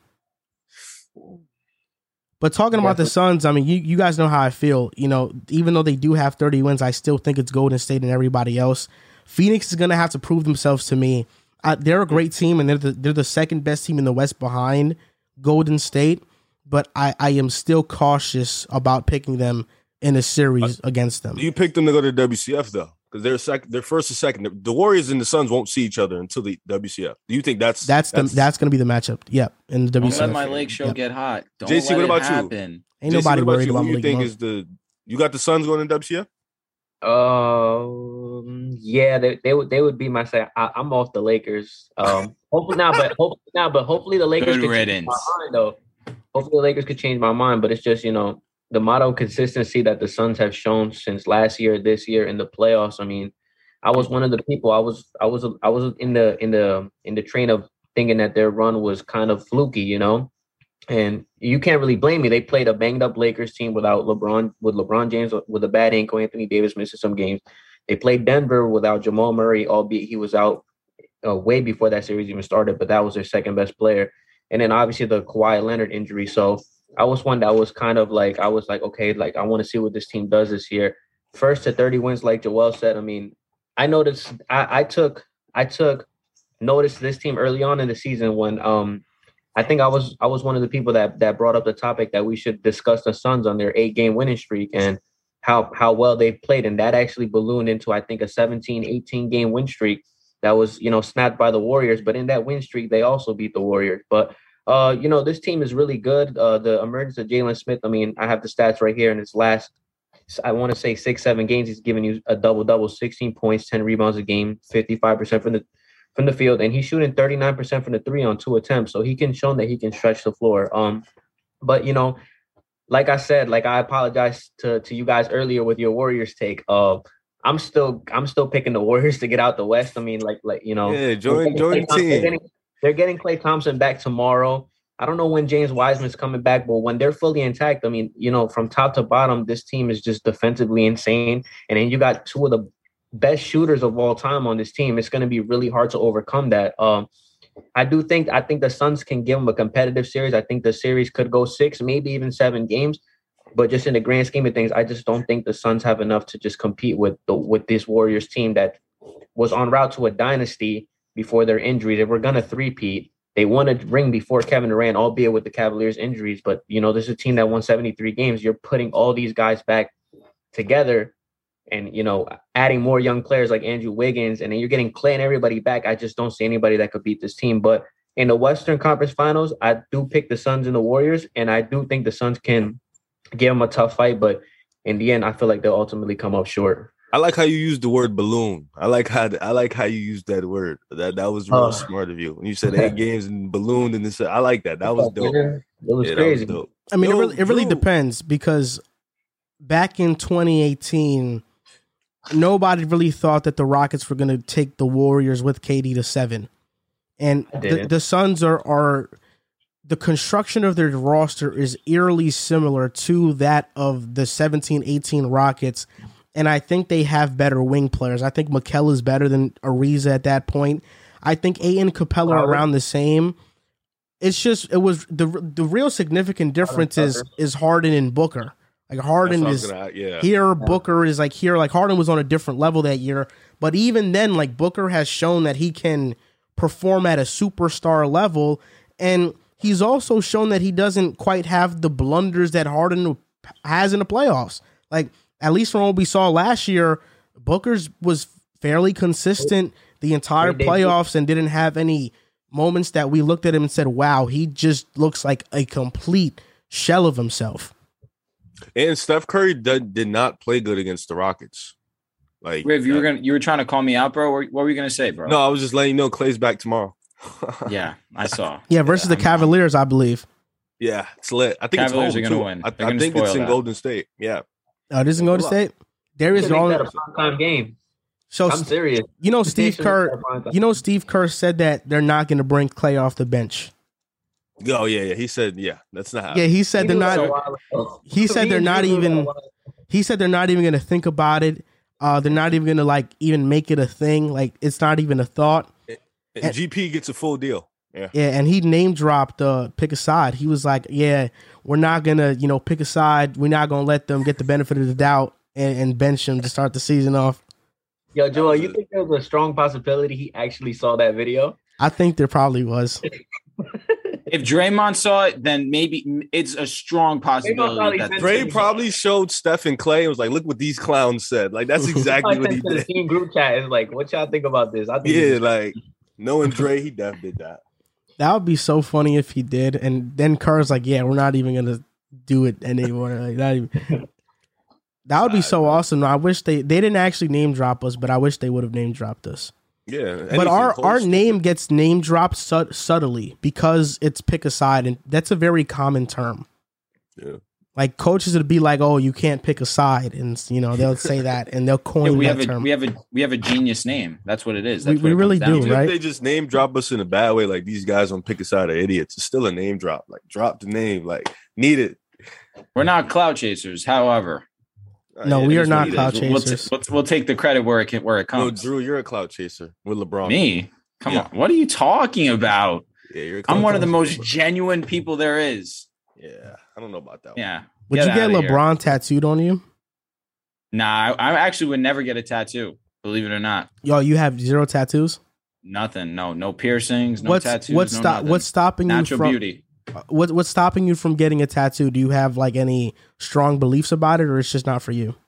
No, it's just not for me. And 2, I'm not putting myself through unnecessary pain. Say what you want about me. I'm soft for that. No thank you. So what are your thoughts on people that get tattoos? Yeah, what are your thoughts? For like tattoos that are either it means something to them or they just get it for the F of it. That's fine, because my brother is constantly in and out of the tattoo parlor. He loves getting tattoos, and I see like the meaning behind it. He has like a wave on his chest. He has the moon on his chest, and he's very like one with nature. So as long as it means something to you and on top of it, it looks cool. Hey, it's your body, your choice. You do whatever you want. And what's your problem with piercings? Again, it's what's the need for me personally? Like my girlfriend says that I would look good with earrings, but that being said, like, do I need them? I feel like I look fine as is. I'm very confident. That would up your rating though. Like, yeah, right. Take myself from a 10 to 11, I guess. Nah, earrings really will up. Like it just ups the rating. Like I guess so. It does it for most people.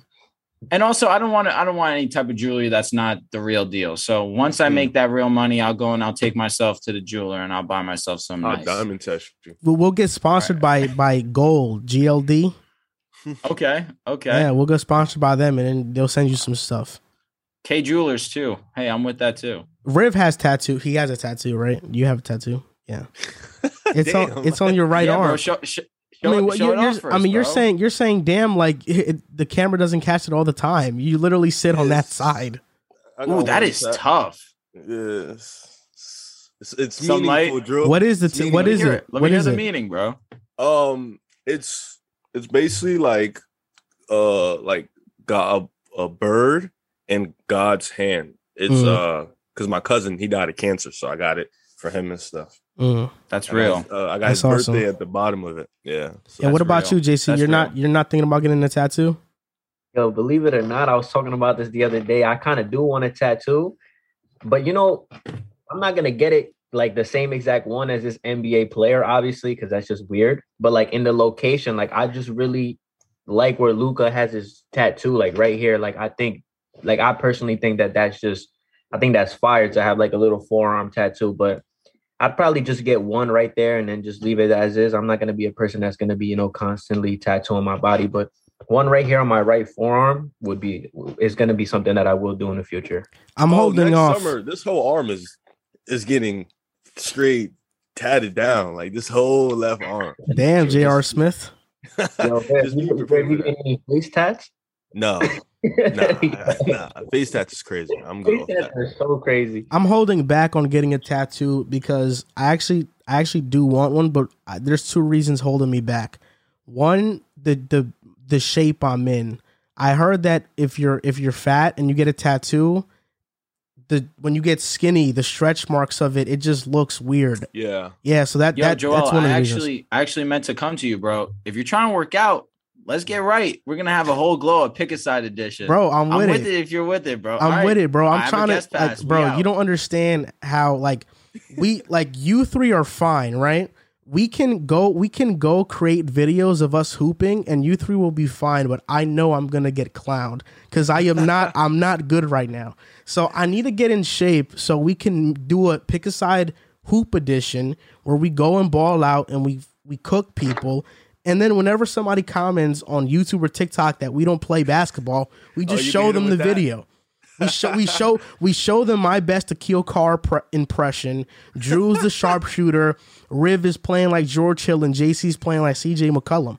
But another reason why I'm holding me back from getting a tattoo is that my dad actually told me that because he provides me with money each month for going to school. He provides me with like money for food and stuff. And he told me that if I get a tattoo, it means that I'm an adult and I'm able to provide for myself. So he's not going to give me anything. Okay. So I wouldn't get a tattoo either. Yeah, I was like, okay, yeah, I'm just going to hold off on this. Yeah. I didn't even tell my dad about my tat till like 6-7 months later. Yeah. I had to How do you not see it? You were wearing long sleeves the whole time you went to go see him? I don't see my pops, bro. Yeah, I don't see him, so it's like a way to make you feel like shit. Nah, we be on the phone, like we text and call, like I don't see him. Okay. So. Okay. But this tat hurt, bro. This shit I was in pain for a minute, bro. How did it feel while you got it? Big piece. While I was literally like sweating so much, and I kept needing like water, and I was kept like my arm was numb. I was like about to faint because I'm skinny, so it's like he's really hitting bone. Like he's not hitting like it's straight bone most of the time. So I was just like, nah, this is killing me. And so I was actually I was just told about like numbing cream. Like you go in, like they don't provide it for you, but you come in, you bring your own numbing cream, you put it on the spot where you're getting tattooed. Apparently that's the soft thing to do, but I would do that. I wish I would have known. Exactly. I have a scar from when I got hit by a car, like up here. Got hit by a car? When? Yeah. When we graduated. In high school. Our senior year, I got hit by a car. I do remember that. I remember that. How'd that happen? I was going to drop some papers off to my brother, and we lived on Central at the time. He was at Nelly K, I think that was the park. Bro got hit by a car. Yeah, so he's at Nelly K. So I took my bike out. And you know the hill coming down to Nelly K. So I had no brakes on my bike. So I'm coming down the hill. I'm cruising down the hill. And I make a right and I see a car. So I try to spin back. She hit my front tire and I just went flying. Oh my God. Skirted on the floor. My whole right arm was like peeled off and it was bleeding everywhere. And I was on the floor like acting like I was dead. And my brother and his friends came over and they was like, yo, I think that was your brother. And they came over and they was like, Riv. So I tried to act like I was dead. I was like, I don't know, y'all. I can't get up. It's one of those stories that you should not be laughing, but the way that you're telling it, I just have no choice but to laugh. That is 100% your fault. You literally just said you went down a hill with a bike with no brakes on. I know when we were growing up in Hackensack, at least I know so many people that did that, and I never ever partook in that because I just thought it was just the dumbest thing ever. I'm not going down a hill on a bike with no brakes. Even with brakes, I'm not doing that.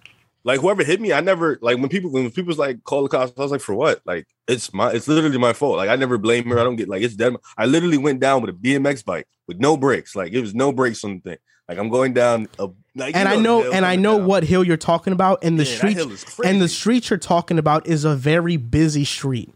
Yep. There's, and it was like potholes everywhere. I was just bugging. I don't know what happened. I was just going to drop some papers off, and that's how I got hit. Bro thought he was playing a video game.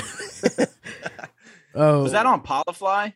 Yeah, bro. Yeah, you're wild. That's what I'm talking about, bro. Wilding. Yeah, like I would never go down that street. The floor was just covered in blood, bro. Like it was Jesus crazy. Christ. Well, I'm glad you're alive. Thank God. Yeah, but Jesus, sometimes in life we make some very irrational decisions, and that's what happened with Christian Wood and Kevin Porter Jr. this past week with the Rockets. Christian Wood refused to check into a game. The Rockets were punishing him because he was late for COVID testing, and Kevin Porter Jr. at halftime threw an object and left the stadium in his car. Now, they both made up for it because Kevin Porter Jr. hit a game winner versus Washington, and Christian Wood had 22 and 11 in that game and shot 6 for 6 from the free throw line. But this event did cause some discussion on Twitter and in the basketball community about whether or not what the Rockets should do with Christian Wood, and if Kevin Porter Jr. is stable enough to be a cornerstone player for the Rockets. And I've heard some people say, like Chris Mannix from Sports Illustrated, that they should even waive Kevin Porter Jr. or even trade him. And Christian Wood, I think a lot of Rockets fans kind of are on the edge of the fence with him in terms of if they want him or not. So I want to ask you, what do you think about this situation? Drew, I'll start with you, since this was going to be also what you talked about on the This Week in the NBA segment. So this is pretty interesting to me because on top of Kevin Porter's, his antics, unfortunately, then you have the next time that we see him hitting a game winner, a big time shot, and you have a sports broadcaster saying something so egregious, so outlandish, very unprofessional of him, where we should be celebrating Kevin Porter Jr. for hitting a great big time shot. We're not talking about the shot. We're talking about the call from the broadcaster where he mentions Kevin Porter Sr. and he completely mixed up what he was doing. He thought that Kevin Porter Sr. was his father who played basketball. Meanwhile, there was something that was going on where Kevin Porter Sr. was someone who was on trial for manslaughter, who had to do something with some kind of gun violence. And he said that he pulled the trigger like his father. And that was just something very just egregious and unnecessary that the sports broadcaster did not have to say at all. And there's just times and place where there's no place or time for anything like that, not even at all. And especially in a moment where you have Kevin Porter Jr., who has been going through a lot of adversity throughout his career, finally steps up to the plate, hits this big time shot. We're not talking about the shot. We're talking about someone who really should be irrelevant in this scenario. And it's unfortunate that I had to come to that. And I wanted to speak on that before I talk about the negative with Kevin Porter Jr., because as you guys know, if you guys have listened to me for a while, I'm a big fan of Kevin Porter Jr. and his skill set and what he can do. His field goal percentage hasn't been great. His 3-point percentage hasn't been great, but I like his playmaking abilities. I like the way that he can score in multiple facets. I like how his game is pretty two-dimensional, where he can be a point guard. He can also be a shooting guard. But mostly, I think we're starting to see with the Rockets that he is a shooting guard. It's very tough for him to play that point guard position. That being said, it's unfortunate that he put himself in this situation. You understand that he left the Cavaliers to come to the Rockets. This was his second chance. You borderline have to be perfect if you're Kevin Porter Jr. And last season, he showed that he has nothing but talent to offer to the Houston Rockets. This season, it hasn't really come to what we were expecting. And similar to Christian Wood, another player who last year was great for the Rockets, was in all-star considerations when he was playing, gets hurt, kind of loses a little bit of momentum. That being said, comes into the season, we have high hopes for him and the young Houston core that surrounds him. And I don't think that the Rockets would be better off without these two guys. I think Christian Wood right now, who's their leading scorer, it would be hard to lose him and continue to have some kind of success or whatever kind of success that the Rockets are having right now. That being said, you also have to understand that the Rockets are a young core and they're up-and-coming team, so they don't necessarily need the piece like Christian Wood. That being said, I look at a KPJ and how young he is, and I would like to see KPJ be one of the main pieces to the young core of the Houston Rockets. It's just a matter of both of them getting out of their own egos, of not putting their egos to the side, saying that, basketball is a team sport. I need to come together, be a leader for this organization that not only needs people to step up to the plate to take that mantle of the loss of James Harden. And that's where KPJ really was going to step in and get that opportunity. KPJ just unfortunately is not the same ball player that Harden is. It's that simple. Regardless of where KPJ was drafted, he just does not have the same talent that James Harden has shown in his time in Houston. So do I think that they should move on from them? I don't think so. I think that these two guys need to mature without a doubt. I think that you lose these two guys, it would be pretty detrimental to the Rockets as of their roster that as it currently is constructed. But for the long term, I think you need KPJ. I think you need Christian Wood because these guys are young enough that you could build pieces around them and maybe start to see a change in this organization. But again, on to the sports broadcaster, we need to stop with that because how many times have we seen in the past where I remember one specifically where Russell Westbrook was playing. I think he had a couple stretch plays where he was just out of his mind playing great basketball. And the sports broadcaster, I'm not going to repeat it because it's so disgusting, comes out and says something so egregious where you're taking the joy and what should be a moment of respect and admiration to what these players are doing, and you're belittling them for who that person believes that they are, which is disgusting, and we need to start to evolve and trend in a direction where we're treating these basketball players as human beings and not for how one individual may see them for years and years of uneducated individuals. And we need to start to trend in a direction where we see everyone as equal and start treating with equity. Yeah, I mean, the comment was definitely racist, but do you think that the commentator thought that his father was actually Kevin Porter? Because he said that, oh, I didn't know. I thought he was the son of Kevin Porter, the basketball player. You can always come out and try and correct your statement. It was a wrong statement nonetheless, but you should never. Do you believe that he actually thought that? Do you believe that? I don't. Even if that's what he believed, why there's time and place for, if that's what he meant, there's a time and place. But you cannot, even with even if you have to question it in your mind a little bit, don't say it. I'm also a KPJ fan. I like KPJ. Joel knows that. I'm really like KPJ's dope. I'm also a Josh Christopher fan. Love Josh Christopher. Love his game. Love his play style. That's my dog for real. I don't think they need to move on from KPJ. I think KPJ is 22 years old, if I'm not mistaken. Very young. Extremely young. I think in Cleveland, he showed flashes, but it just wasn't the right fit. Obviously, he's young. He has to figure it out mentally, but I think, they should stick with him a little bit. Christian Wood is a different scenario. He's dropped in points, field goal percentage, 3-point percentage, free throw percentage. And, Drew, you love 100 possessions. Like, you love, that's your favorite stat. That's your favorite stat of everything. PER for sure. Yeah, let me just his plus minus per 100 possessions last year was a -4, right? His plus minus net per 100 possessions last year was a plus 6.5. This year, it's a minus 10.4 in plus minus per 100 possessions. In net, minus 3.4. He has dropped.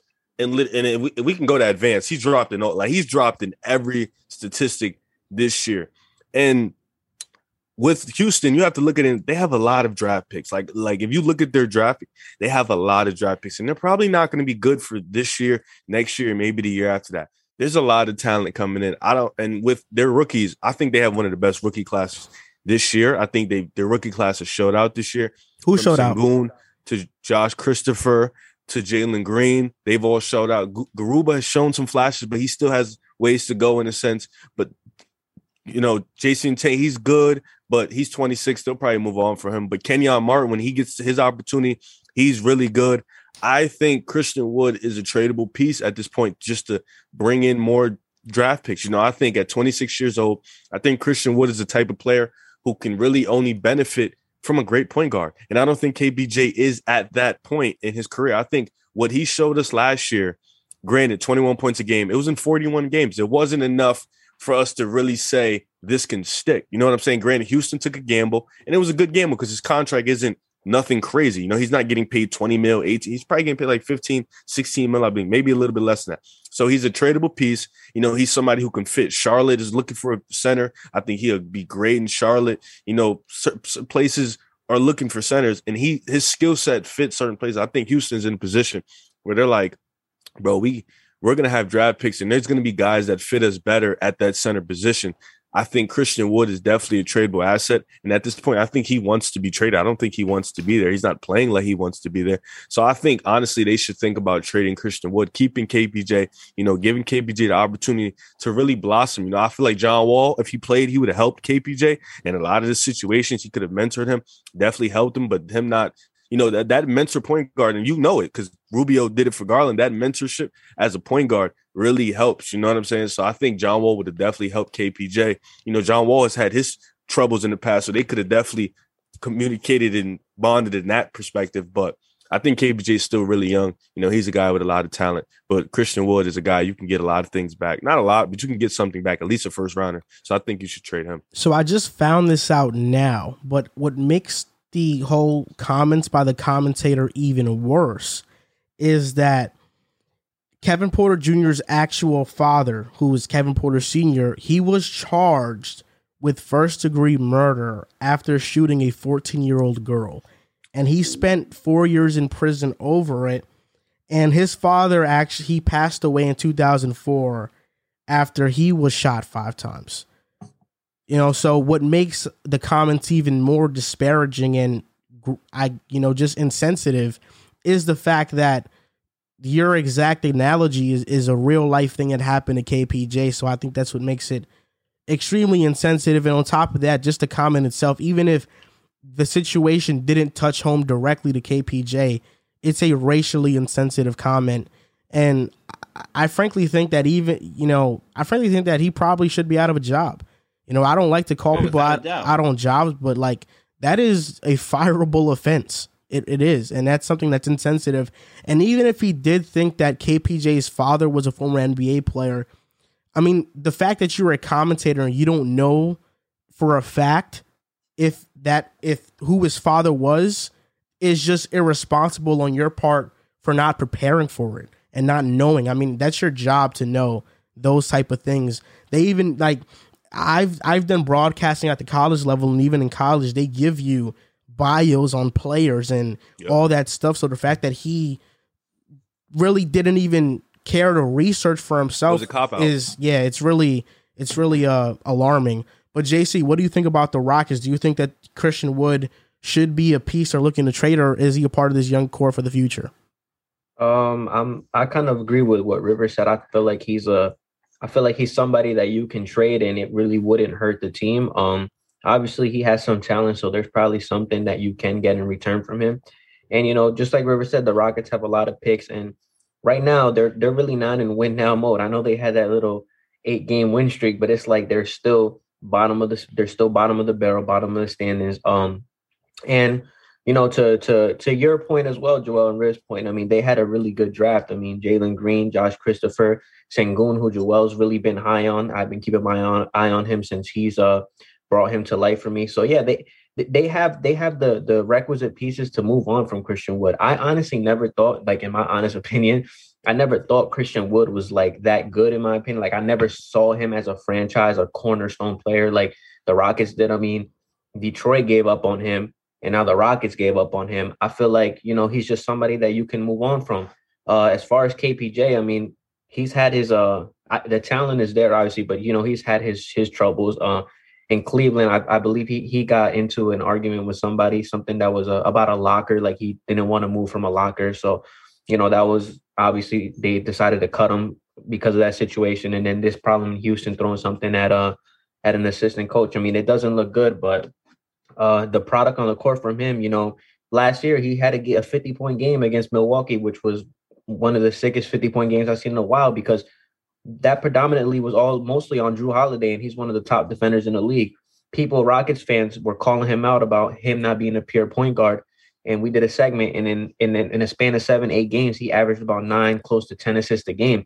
So this is a kid that accepts the challenge. This is a kid that, he has certain types of abilities in his game that he can tap into. But as far as Christian Wood, just being on the fact that Sengun and all these guys that were drafted younger, it as a Rockets fan, I wouldn't be upset to move on from Christian Wood. You have the draft picks, and to Riv's point, I mean, there's a couple of games that I've been watching because my brother is a Rockets fan, so we watch the games together. He doesn't really seem like he wants it. Like he doesn't seem like he's like in that state of like in that mindset to play with a team like that. And I'm of the mindset, if you have a player that, if you have any doubts that the player wants to be on your roster, you got to get rid of him. Christian Wood, I'm not going to sit here and say that he's not a talented player, because he's a talented player. He's a good player. He's a modern day, I guess, stretch 4, stretch 5, can shoot, can rebound, can score inside. He has a nice game, but it's definitely expendable just because of how successful Houston's draft class was this year. So I'm on board with keeping KPJ. He has to obviously keep intact mentally with all the outside issues. But as a baller, I'm keeping him and Christian Wood. I mean, if I'm the Rockets, I wouldn't bat an eye getting rid of him, to be honest. I think Sengun is going to be their starting center for the future. And because of his emergence this year, and he's coming to the NBA more ready than everybody expected, but I was expecting it because he was a Turkish League MVP. I know Riv had some really strong doubts about Sengun and his translation, but he's proven Riv wrong, and Şengün has proven he is Nikola Jokic 2.0. I think Şengün is going to be the franchise center. He's an amazing passer. He has great post moves for his age. He is still very young. And Christian Wood is very expendable because of that. When talking about Kevin Porter Jr., I won't lie. I think this season has made me kind of less in on him. He's been very inefficient. I mean, he's shooting 36% from the field, 33% from three. He's averaging 12 points. That's just inexcusable. I was planning on him making a most improved player jump this year. And you mentioned the stats about net rating and stuff like that. I do think those stats can be a little flawed only because the Rockets are a bad team. Because they're a bad team, the net rating is going to be bad automatically. I don't know what his on and off numbers are, but I think that would probably be like a better stat to use in that situation. But I'm not totally in on Kevin Porter Jr. I've actually been really impressed with Jalen Green these past couple of games. I mean, the last 10 games, he's averaging 18 points, shooting 46% from the field and 40% from three. Jalen Green has really picked up his game. And earlier in the season, I did say that I think he's going to have a similar rookie season to Anthony Edwards. But he's been picking it up sooner than Anthony Edwards did. And Jalen Green can make a Rookie of the Year case for himself with his recent play. And if he does this moving forward, I think the cornerstone piece is Jalen Green. And I think everybody else are just pieces around him. KPJ maybe can turn into that. I think we're starting to realize that becoming James Harden is much harder than it looks. I know that everybody had this expectation on KPJ to do that, but to actually be that is a different story. And Houston Rockets fans were blessed with Harden for 8 seasons, and it's really hard to find a replacement for that, and they're in that stage right now. 2 questions for you, Joel. 2, this is specifically for you, buddy. Can Şengün play the power forward position? That's question number 1. He can play power forward, center, point guard. It doesn't matter. Okay, so now that goes into my next question. The Rockets have the number 1 pick. Projected, yeah. No, I'm asking you. Like, they hypothetically, they get the number 1 pick. Who do you go? Chet or Paolo? I'm going because you think Şengün is going to be the starting 5. I'll be honest. As much as I love Banchero's game, I wouldn't take Chet over Banchero if I'm any team, to be honest. Well, it depends. Maybe in some situations, but I think Paolo's a better player. Banchero's the best fit. Actually, Banchero's the best available player at that spot. You would go with Jabari? I would go with Jabari. I think Jabari Smith is the better fit for them. They need a wing, and I think he'd fit right in. I think he's a better pick for them. Okay, cool. Just wanted to get your idea on that part. Well, yeah, the Rockets are 11-28 right now. They have the 3rd worst record in the NBA, which means that they would be projected to get the 3rd overall pick, and I would take Jabari Smith 3rd. And if you look at the history of the 3rd overall pick, that pick usually turns into the best player in the draft, at least in most cases. MJ was the 3rd overall pick, and you see how good he is. Outside of RJ Barrett, 3rd overall picks have kind of been hits. So I was going to say Tatum was number 3, Melo was number 3. Yep, Melo was the worst out the 4. Yeah, but he was still a great pick.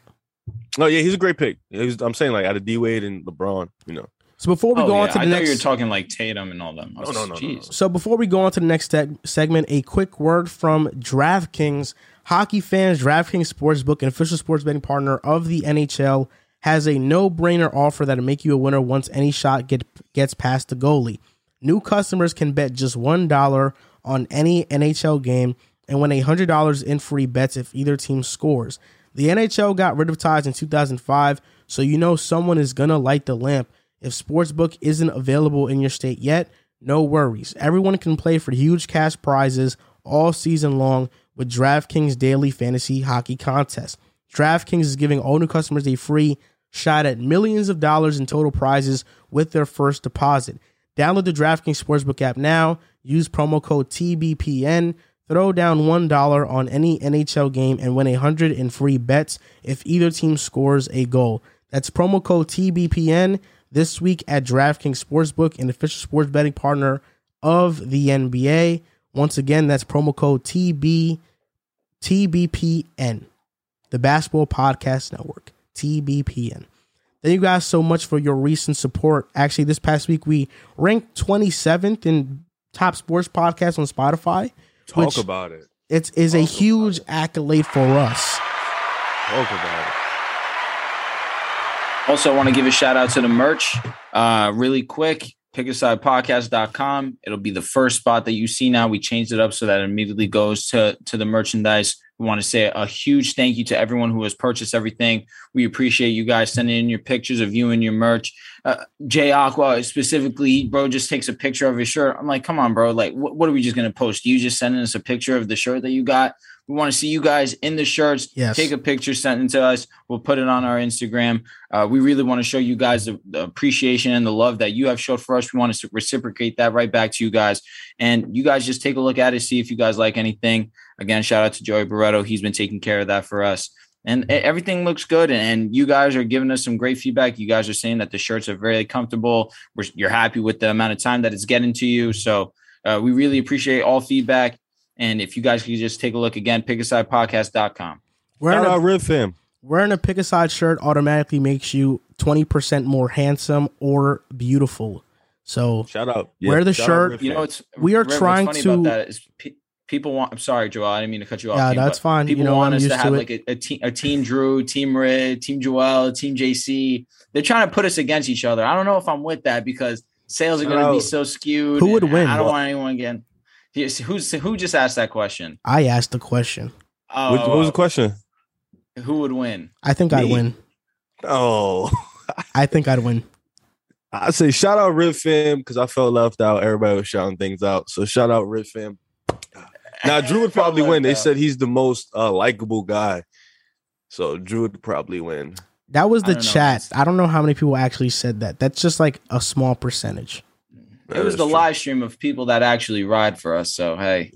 Yeah, I don't know. But yeah, shout out to anybody who's in the Riv Club. We should just make shirts of like coin phrases that we do.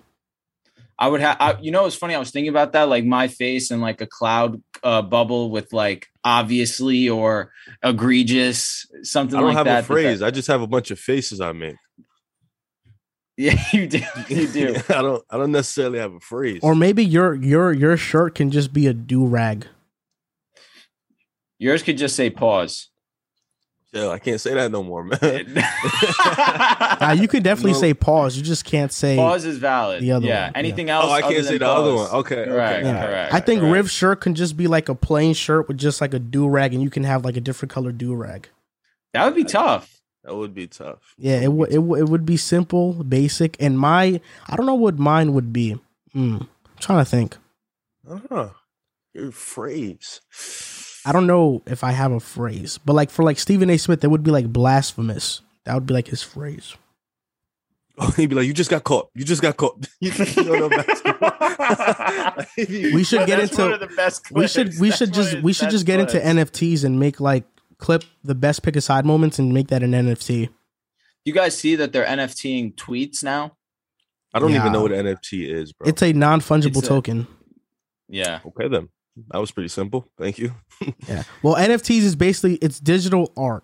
That's what it is. Oh, okay. It's digital art, and basically it's actually pretty cool because in the future, this is what they're actually going to do, and I think they're going to do is that you know how you have a frame for a picture?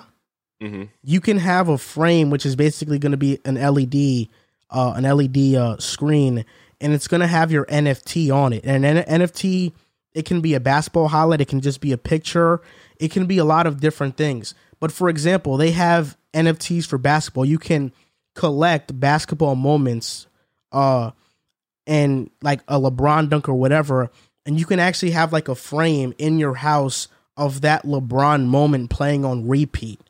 Okay. So instead of like a still picture of artwork, you can have like a house full of freaking highlights and moving artwork. That's fire. Yeah, so it's called like fire. NBA Top Shot. That's like one of the main ones. Like you like buy packs and it's like you get moments. So my brother did one and he bought like the rookie showcase, something like that. That's what it was called. And he got LaMelo rookie season, his first triple double. And like he was able to sell that for like $5,000. And you had the LeBron dunk that he was talking about. It was him on, I think, Bielitsa, excuse me. I apologize. and that one sold for almost 250,000.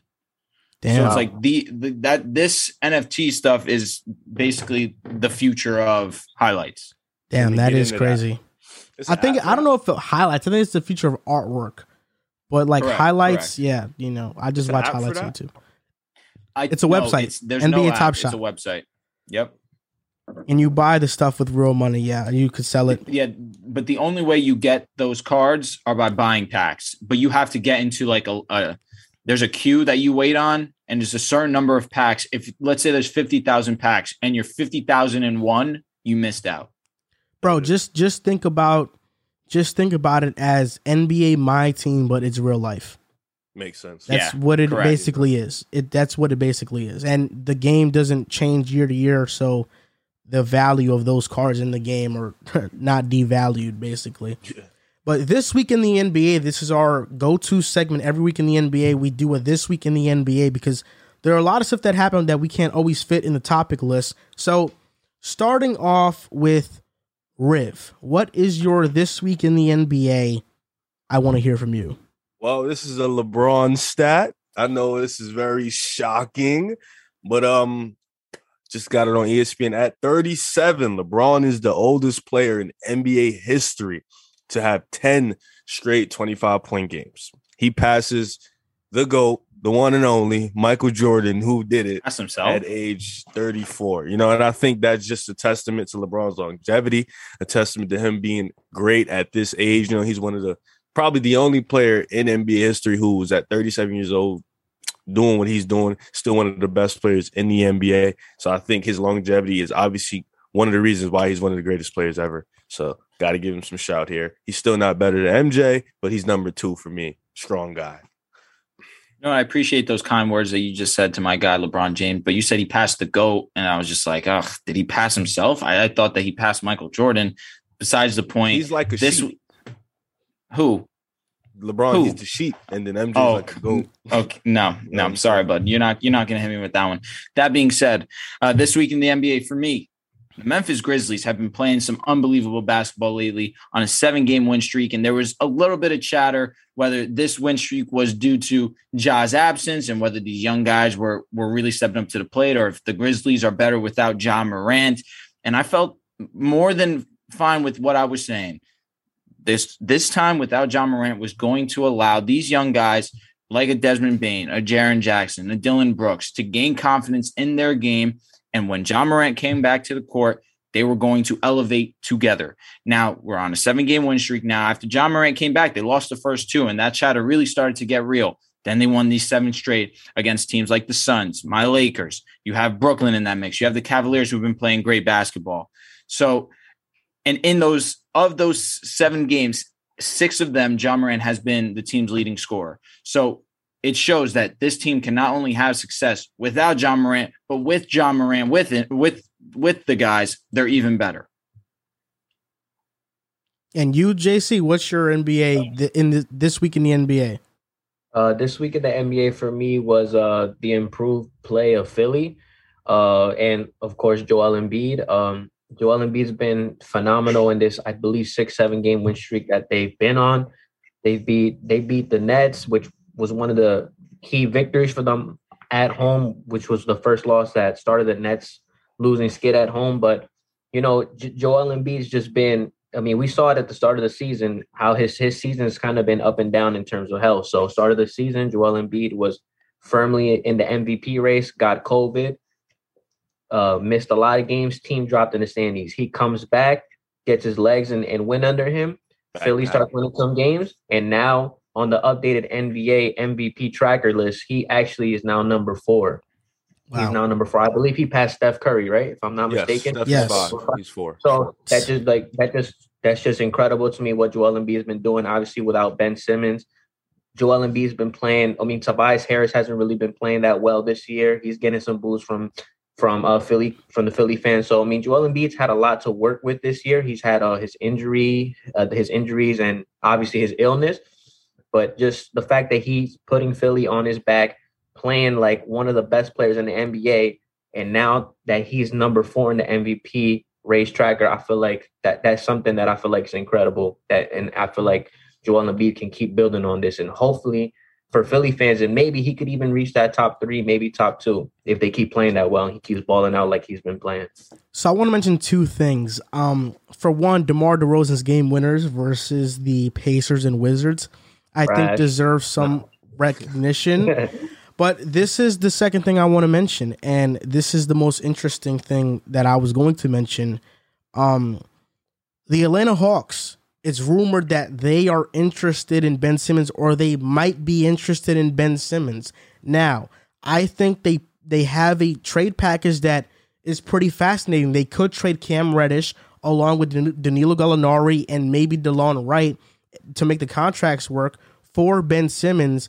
The Atlanta Hawks right now are 27th in defensive rating. They could really use him. Now, what do you think? Do you think that the Hawks should go out and trade for Simmons? And if they do indeed get Simmons, how do you view this Atlanta Hawks team?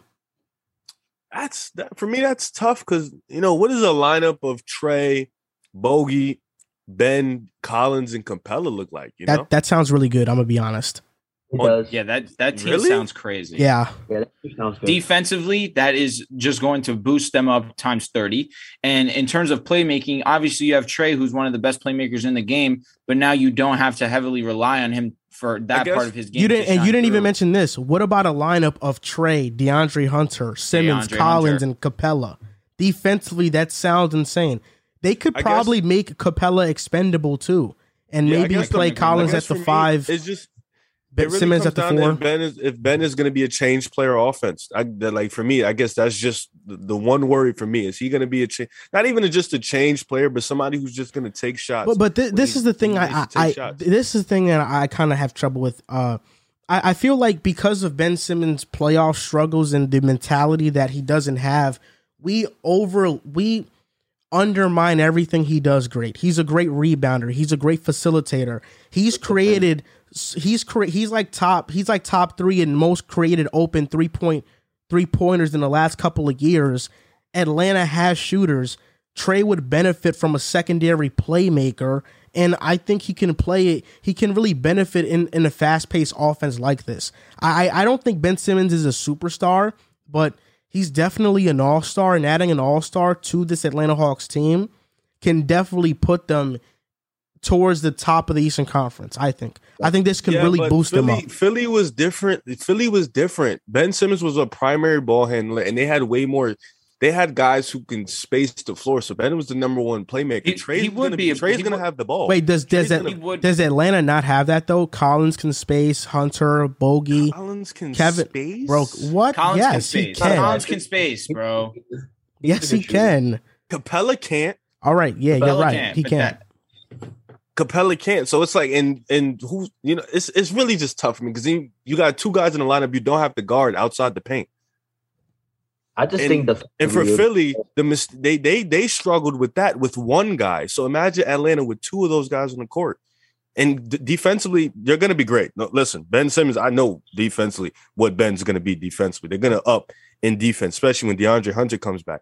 But offensively, what was the problem with Draymond? His whole problem was he wouldn't want to shoot, right? Like that was his whole mistake. He used to be able to shoot, then he wouldn't want to shoot. Now he's back to at least taking shots. I think if Ben just takes for me, it's just if he just takes the shot or just becomes a little bit more aggressive, I think all right, I'm more comfortable with this. But on offense, it's like that's just another guy you don't really have to guard along with Capella. But even you talking about Ben Simmons taking shots, even with Simmons' lack of taking shots, he's going to average anywhere from 14 to 18 points per game every single night and give you elite defense. He is a top 3 defender in the NBA. To add on to what you were saying too, Riv, you're saying how he wouldn't be the primary ball handler, which is, I agree with that. Obviously, Trae Young's going to have the ball in his hand more. That being said, he's going to have the ball in his hand the second most on that team. And it would borderline be an even split given the fact that Ben Simmons is as great of a facilitator as there is anyone in this league. And on top of that, like you said, if he decides to take that Draymond type role on his team where defensively he is the anchor to the squad, but on top of that, on offense now, he's pick and rolling with Trae Young, where that would be almost impossible to guard, where it would be similar to a Stephen and Draymond, except obviously Steph is the greatest shooter of all time, and as great as Trae Young is, he's not Steph Curry. And Simmons isn't Draymond either. No, he isn't Draymond in the sense of defense. Where no. He is offensively. Really he's not close. Draymond either. Offensively, because he can't shoot, I guess. But what has not Draymond even that? I honestly think Draymond's a better playmaker than Ben. He's smarter as well. Bro, I don't like that at all, given the fact that he literally just sits at the top of the post and hands the ball off to Steph Curry. He doesn't do that, bro. Wait. He doesn't do that. That's the only thing he does. I'm not saying, again, I'm not saying that's the only thing he does. The reason why... Let me finish. That being said, I'm not saying that Draymond Green's only a handoff, but a good amount of his assists are basically, I'm setting the screen for Steph Curry. I'm getting Steph Curry open. Steph Curry's going to help me out. Ben Simmons, too. Not necessarily. Yes, he does it more. Steph Curry where he picks. No, he does not. Not in that sense. No, he does not. Draymond. The reason why the Draymond and Curry pick and roll duo is so deadly is because Curry's the best shooter ever. See, you're undermining Draymond. It's because Draymond is so smart at reading defenses and knowing how to read and react. Like, Draymond is one of the best rolling bigs in the NBA. He's just amazing. I mean, I kind of agree with you, Drew. I'm on the side of Drew. I feel like any pass that Draymond Green can make, Ben Simmons can make the same exact. Literally. But I think I'm not saying all that, but like Draymond Green, like when he comes off the screen, he'll either go for the layup, center helps, but lob to the big. You're right, but the thing, this is what I'm going to say. This is what I'm going to say. I think the Trae and Ben Simmons pick and roll is going to be deadly. And it's going to be similar to Curry and Draymond. You mentioned the reason why it won't be exactly similar is because Curry's the best shooter of all time. Well, I think Trae Young still demands the same amount of respect as Curry on those pick and roll situations. Maybe not as much, but teams are definitely playing up on Trae, bro. Let's stop the cap. Teams are playing up on Trae. What? Yes, they are, bro. I don't know about that one, buddy. Bro, what really sets apart that pick and roll dynamic between what would be Trae and Simmons and Draymond and Curry is how much smarter Draymond is in those situations than Ben Simmons at making the correct reads. That's what I think sets them apart. Read a defense too, so not like Draymond, bro. I think Draymond has kind of losing me. If we're talking about IQ, I think Draymond is top 5 IQ in the NBA. And you know that the other day you're praising Ben the other hand, day. but then now no. It's just Draymond to me is one of the more valuable players in the NBA. I think what he doesn't show up in the box score, but Quinn Snyder said it the other day. He said Draymond Green's an MVP candidate, and that sounds crazy. But even Draymond Green, because I was watching his show, the Draymond Green show, he was like, I think I am an MVP candidate. Because what I do, if you can't watch me and understand stats don't tell the whole picture, then you don't know what you're watching. And I agree. I think Draymond is an MVP candidate. If we're talking about top 15 most valuable players, Draymond Green is the top 15 most valuable player for his squad. All you have to do is look at last season and see what the Warriors were when Steph Curry was off the court and what they were when he was on the court. They didn't win a game. Draymond Green cannot carry a team. That doesn't matter to me. Does he elevate a team? He elevates a team tremendously. Nobody can elevate a team by themselves. He's not a floor raiser. He's a ceiling raiser, bro. Curry can do it by himself. That's what separates the two. And why can Curry's he? The MVP and Draymond's not. Can Curry? He hasn't made the playoffs by himself. Because they added stupid playing. How many times, bro? How many times have you guys told me that last year when Steph Curry played, he would have had them as the I'm with you, Drew. Wait, hold on. Drew. This is actually an interesting conversation because you're talking about carrying a team. So what I understand what I'm guessing you're talking about is taking a team to the playoff. Well, Curry is the MVP of the Warriors. I understand that. But we're talking about value. Draymond Green elevates a team tremendously. You know how much he elevates a team? Anthony Davis for you is the second best player on the Lakers. I guarantee if you switch AD spot with Draymond Green spot, you're still championship contenders. That's how important Draymond is, and that's how much he elevates a roster. That's a fact. Why are you making that face, Riff? Draymond. Where's AD? Wait, where's AD going? I don't know, but he'll go somewhere. You put an AD on the Warriors? You put an AD on the Warriors, and we're getting Draymond? The Warriors are going to be even better than they already are. I don't know. I'll probably pick the Lakers. Draymond is that elite. You're adding 25 points Draymond per game is that elite. You put Steph with AD. AD soft. AD is soft. AD is soft. Draymond's going to cook him. Steph and AD in a pick and roll, bro. Stop. Come on, stop. Listen. Now you're saying AD soft, man. I'm tired of the flip-flop. Listen. I'm gonna say. Wait, hold up. Let me say this. Draymond Green. Sure, he might not be able to elevate a team into playoff contention, but neither he can. He can't at all. Okay, he can't. You're right, JC. But you want to know what's the thing? Because his numbers aren't 20 points per game or 15 or 18, and the team is losing, we lose sight of his value. Just 2 years ago, Bradley Beal averaged 30 and couldn't take the Wizards to the playoffs, and because their roster sucked. So even if a player is averaging 30, we see that if the roster isn't good, he can't take the team to the playoffs. Newsflash, the Warriors roster sucked 2 years ago when Draymond was by himself. To go against your point. To be fair, hold on, Drew. I just want to say this real quick. To be fair, I'm a little bit here with Joel. We got to stop acting like 14-7-7 is any different from 8-8-8.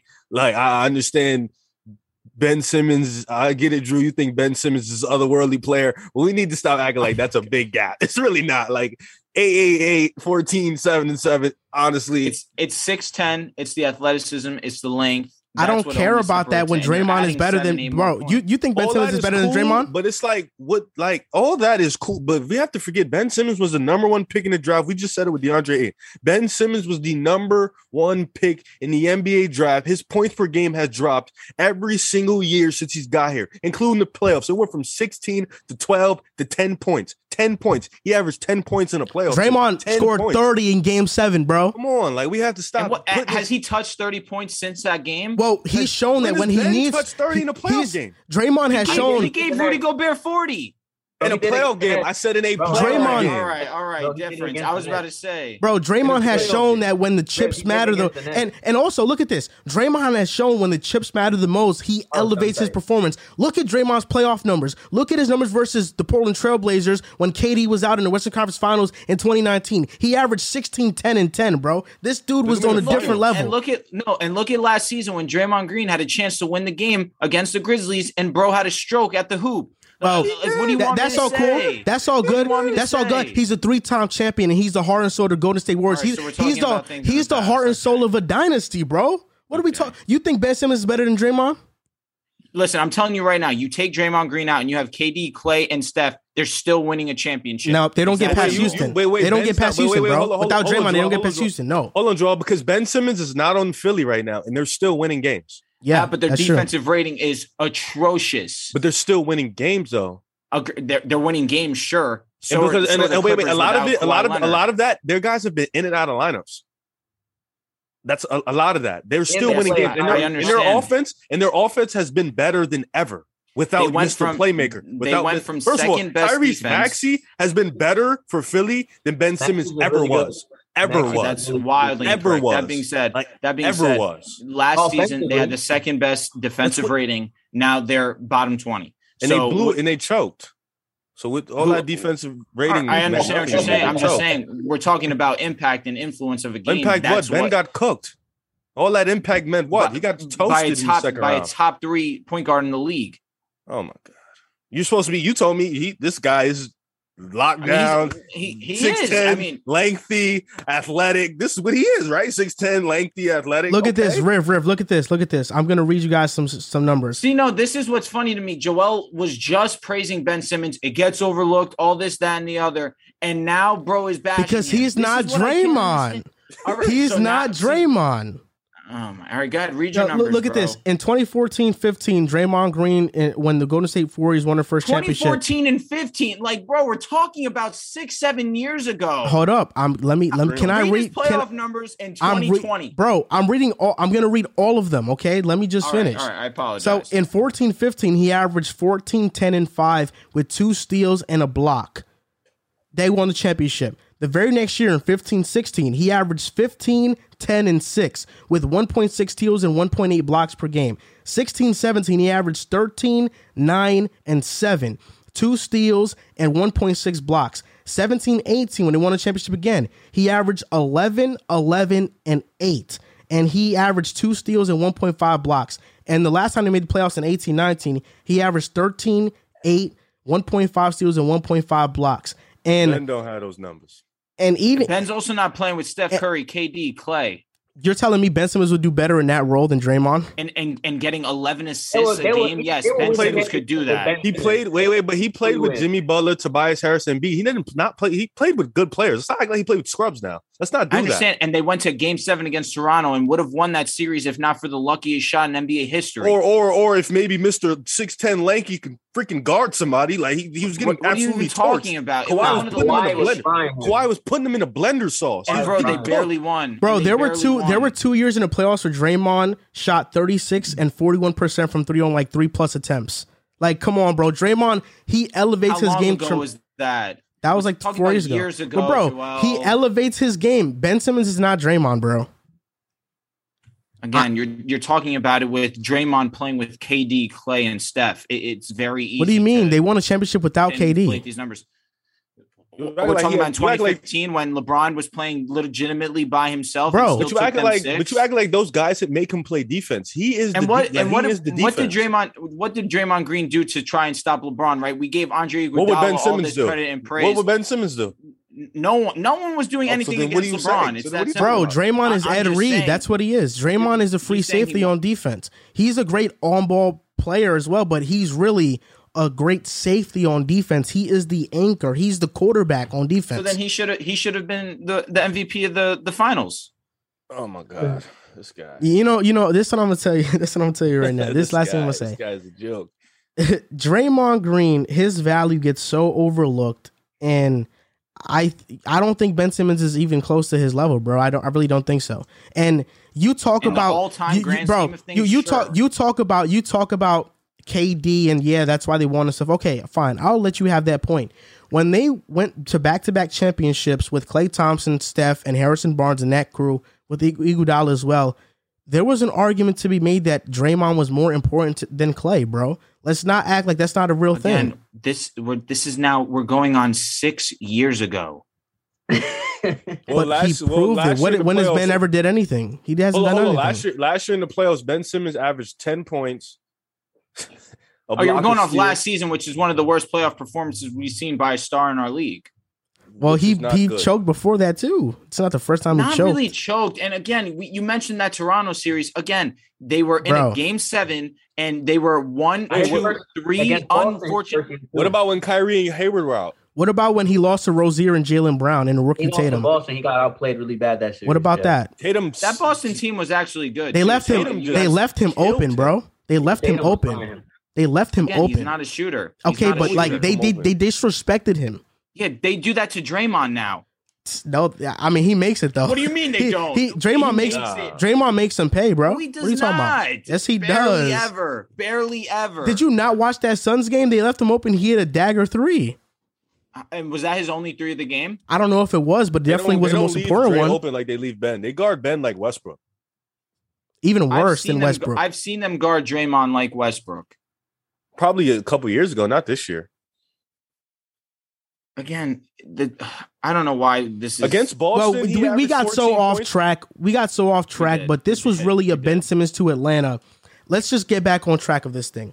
I think 41%, by the way. I think the Atlanta Hawks should trade for Ben Simmons. They have the 27th defensive rating currently, and I think the pick and roll duo between Trae Young and Ben can be similar to what we see from Steph and Draymond. It can be a really formidable duo, and he would help their defense. A lineup of Trae Young, DeAndre Hunter, Ben Simmons, John Collins, and Bogey, a small lineup like that can be very effective. And Philly can benefit from it too. I think Cam Reddish is a good, solid piece for the future, who has shown this year he's been playing at a very efficient level. Getting DeLon Wright or getting Gallinari, another forward, to space the floor would help Embiid as well. So I think it makes sense for both sides. Okay. I think Atlanta is getting Ben is huge on defense, but it's like really a team thing. Like none of them are playing defense right now. Like I think they really need to look at themselves in the mirror. I told you guys Capella was a bit overrated as a defender. I was going to say, I agree with what you were saying initially. This trade would make Capella expendable.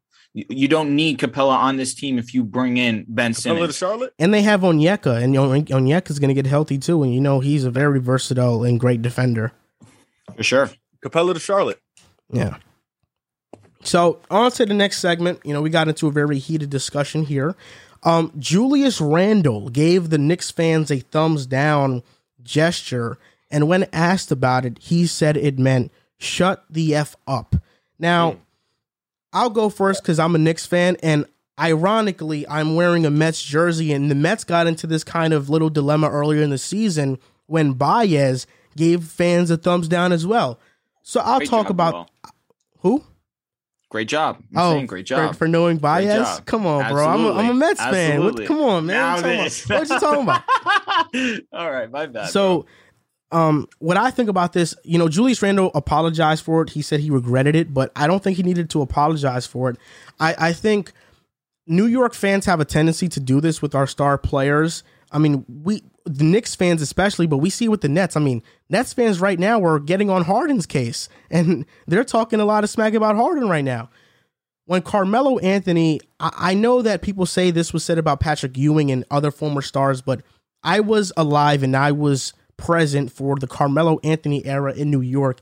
And when Carmelo was here in New York, when our starting lineup was Jose Calderon, Aaron Aflalo, Porzingis, and Robin Lopez, Carmelo was the one getting blamed every single night. It wasn't Phil Jackson. It wasn't our roster construction. It was Carmelo. Oh, stop jockeying, pass the ball, all this and all that. And Carmelo wasn't the most efficient, but he was far from the problem in New York. And Julius Randle, this year, he's averaging 19.6 points per game, 10 rebounds, 4.9 assists, but his efficiency is lowered from last year. Last year, he won Most Improved Player. If there was an award for Most Regressed Player, Julius Randle might be a runner-up right now. That's how bad he's been. And I'm not excusing his play, but us Knicks fans have to realize that even though he has been worse for us, he is not the main culprit of why we are not a good team. Fournier has been extremely disappointing, and it seems like he only shows up against Boston.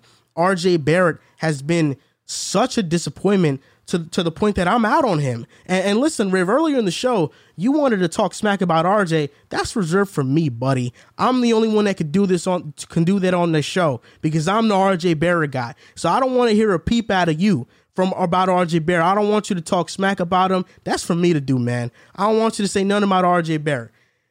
Our team is just not very good. And Julius Randle deserves a lot of... He deserves to get held accountable for his poor play. And for some reason, he only performs in primetime games and in games that aren't nationally televised. He lays an egg. On Christmas, he had 24 and 12. Then the next two games, he played versus the Timberwolves and then the Pistons. And I'm trying to look at how much points he had right there. The next two games, he played against the Pistons and the Timberwolves, and he had 13 points and then 5 points. And those were non-nationally televised games. I mean, for some reason, Randle just doesn't show up. The energy isn't there, but he is far from the main problem because we saw when Randle got COVID, we were 0-2. Everybody wanted RJ Barrett to have the keys. We barely beat OKC. Obi Toppin gets his first start. Knicks fans have been begging for Obi to get minutes over Randle. Obi gets his first start. And in 20-plus minutes versus the Pistons and Thunder, he had 9 points, then 5 points. So even when he got his opportunity, he didn't make the most of it. Yet all we want to do is blame Randle. The Knicks are 4-5 when Randle scores 24 plus points this season. We're 4-4 when he scores 30 plus. So even when Randle is balling at an all NBA level, we still lose games. We're still an average team. So the team's problems are far from Randle. He is one of the reasons why we aren't as good as we are, but I think he does deserve some slack. And the thumbs down gesture was bad on his part because he has to understand that's just how fans are. I mean, even when we get negative comments on our videos, we don't go responding to everybody, or even to anybody. But Julius Randle is probably just so fed up with the New York market because every other day he has to hear about RJ Barrett getting less opportunities because of him, even though RJ Barrett, it's quite obvious he's not a number one option. And he keeps on getting blamed because he is the face of the franchise right now. And I think he just got fed up. I don't think he should have apologized for it, but it happened with Melo and it's going to happen with Randle. He just has to play better. Man, that Fournier take looks so sweet for me. Oh, man. That take just looks... Oh, it looks so sweet for me. Not really, because you talked. You said that he wasn't an upgrade over Reggie Bullock. Reggie Bullock's not doing anything for Dallas, bro. No, but I'm speaking for the Knicks. When Reggie was there, y'all made the playoffs. Strong. This year, you're struggling. That Kemba take, woo, that's another one for me. I just hit that on the net. Listen, I keep trying to tell you, RJ is a grown man that can't go right. You just refuse to listen to me. It's not that he can't go right. He just can't create a shot. He can't create off the dribble. That's really the main problem. So you have to stop talking about like you know everything about RJ. He's you don't know anything about RJ. Montverde. Honest to God, he's one of the worst. You look at D'Lo, you look at Ben Simmons. RJ is at the bottom of the barrel right now. But that's neither here nor there. He's young. He has a lot of potential. Cool. Julius Randle's comments were justified. It was out of frustration. He's frustrated. This fan base has turned on him. Every other day is something new. And I think, last year what he did was extremely impressive. Making an all-NBA team, averaging north of 22 points a game. 24, 10, and 6. Thank you. 24, 10, and 6. That's incredible numbers. 40% from three. Oh, talk about it. Look, listen, talk about it. 40% from three. He had an amazing year last year. He deserved all NBA. He willed that Knicks team to the playoffs. Granted, they got smoked out by the Hawks. He didn't play good, but nonetheless, he got them there. He put them back on the map. And I think New York Knicks fans, they have a short attention span. They forget things pretty fast too. They don't care about what you did last year. This is a fan base that's starving. It's been starving and wants to see consistent success. And when their team is struggling right now, New York fans are hard. They're going to come for you. They're going to talk bad. And, it's weird because a lot of the things they're saying, RJ Barrett's struggles are because of Julius Randle. I don't think that's true. I just think RJ hasn't made the proper adjustments or have made the proper improvements in his game. But Randle hasn't also lived up to the hype. He hasn't lived up to last year. He's looked like a fluke. He doesn't look like the same player. He's regressed in a lot of areas. And I think the beauty of it is you guys didn't give him a max. That was the beauty of it. You guys didn't pay him the full amount of money. You guys still have a good team, like in terms of pieces around. But it's just the problem is bigger than Randle. And I wish New York fans would see that because a lot of it isn't. Obviously, Randle's going to get the slack. He's the star player. He's the leader of the team. He's your all NBA guy. So he's going to forever get the slack. But like you said, look at Fournier. You look at Obi Toppin. You look at Tom Thibodeau as a coach. You look at Kemba Walker. You look at the front office. What have they done this year to make I feel like the front office is the only place that's done their job this year. They've tried to put the pieces around. Just RJ Barrett, you look at him and his improvements. I mean, the only bright spots it looks like is Emmanuel Quickley most of the time. He looks like at all times he's a hot flame. He can get hot. You look at Mitch Robinson. Why haven't you improved? What's been your struggles? You look at Obi Toppin. I mean, the rookies that you've got, they're really good rookies, and you got them late in the draft, and those are impressive. Quentin Grimes and Deuce, those are good picks. Those are good players. They're going to be good for you guys in the long run. But in a sense, I think Julius Randle, to bring it all around, Julius Randle comments were justified because obviously coming back in that game, down big, making that comeback, making that roar. And, he didn't want to hear it from the fans because they were booing. They weren't on their side, As a team, and I can speak to this because my Bulls have been down a lot. Our fan base doesn't give up. We still cheer, because there's never, you're not supposed to give up on your players, and they still cheer. You get the team going, and that's what gets us back to those wins. That's what brings us back. And for Knicks, they see their team go down, and they just start booing, team sucks. So I think a lot of that was just frustration from Randle, but it was justified. This topic I kind of struggle with because as professional athletes, there's things that you sign up for when you get a contract. And I'm going to sound like such an old head, but I feel pretty firm on this. You look at history in New York sports, we all can agree the most brutal fans in sports there are New York fans, without a doubt. The fact that Derek Jeter got booed in Yankee Stadium, the fact that Mariano Rivera got booed in Yankee Stadium. I know you guys aren't baseball heads, but for anyone that watches and understands or knows anything about Derek Jeter, though. You know Derek Jeter, you know Mariano Rivera. There's no one exempt from being booed if you play in New York. That being said, Julius Randle has not been what everyone had been expecting Julius Randle to be this season. And Julius Randle has, to a degree, been disappointing Knicks fans. Now, Julius Randle responded in the right way in the sense of the way he played down the stretch. He did not respond in the correct way in putting the thumbs down gesture. And even if he just did the thumbs down gesture and didn't even speak about anything of what he meant internally, the fact that he came out and said that it meant shut the F up was completely I don't want to say unbelievable, but it was just unnecessary. You understand, as a player, fans are very cutthroat. They love you when you're great. They hate you when you're not. But the way to keep fans on your side are by being consistent. Steph Curry has been playing not to Steph Curry standards, but the reason why he gets a pass is because he's shown a level of consistency for years and years and years. Julius Randle just broke onto the scene for the Knicks and was great for them last year. And this season, he's shooting less field goal percentage, a less 3-point percentage, a less efficient field goal percentage, less points per game. What more do you need, or do you want the Knicks fans to do? You guys as a whole have been disappointing the entirety, not just Julius Randle, but as a whole, the Knicks have been disappointing. And I'm not saying it's solely because of Julius Randle, but he's definitely one of the reasons why the Knicks are not as good as people had projected them to be coming into this season, or not as good as they were last season. I look at it like this. Giancarlo Stanton is the epitome of New York fans in this modern era booing someone to death. Giancarlo needed to prove it that he was a real New York Yankee. He got booed more than I've heard any other Yankee get booed. This season had one of his best years, and now New York fans love him. There is no one outside of maybe Aaron Judge that fans look at and say, we love and embrace this dude. But it's a matter of overcoming adversity. I understand we live in an era where mental health is at the forefront, and I firmly am okay with that.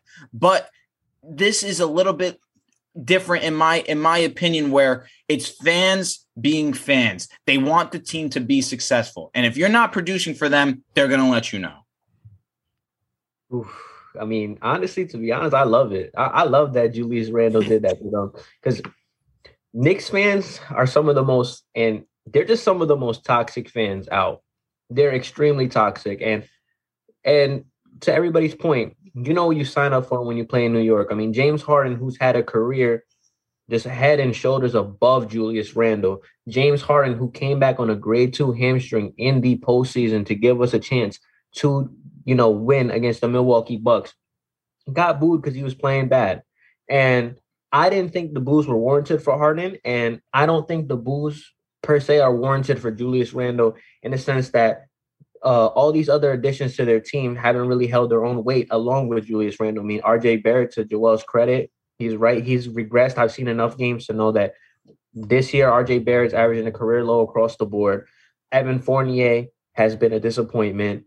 Mitchell Robinson, another guy, he always struggles with foul issues. I always see that guy fouling out the game. And it's just like it's a bad environment, because Knicks fans tend to forget that Julius Randle had you guys as the 4th seed last year.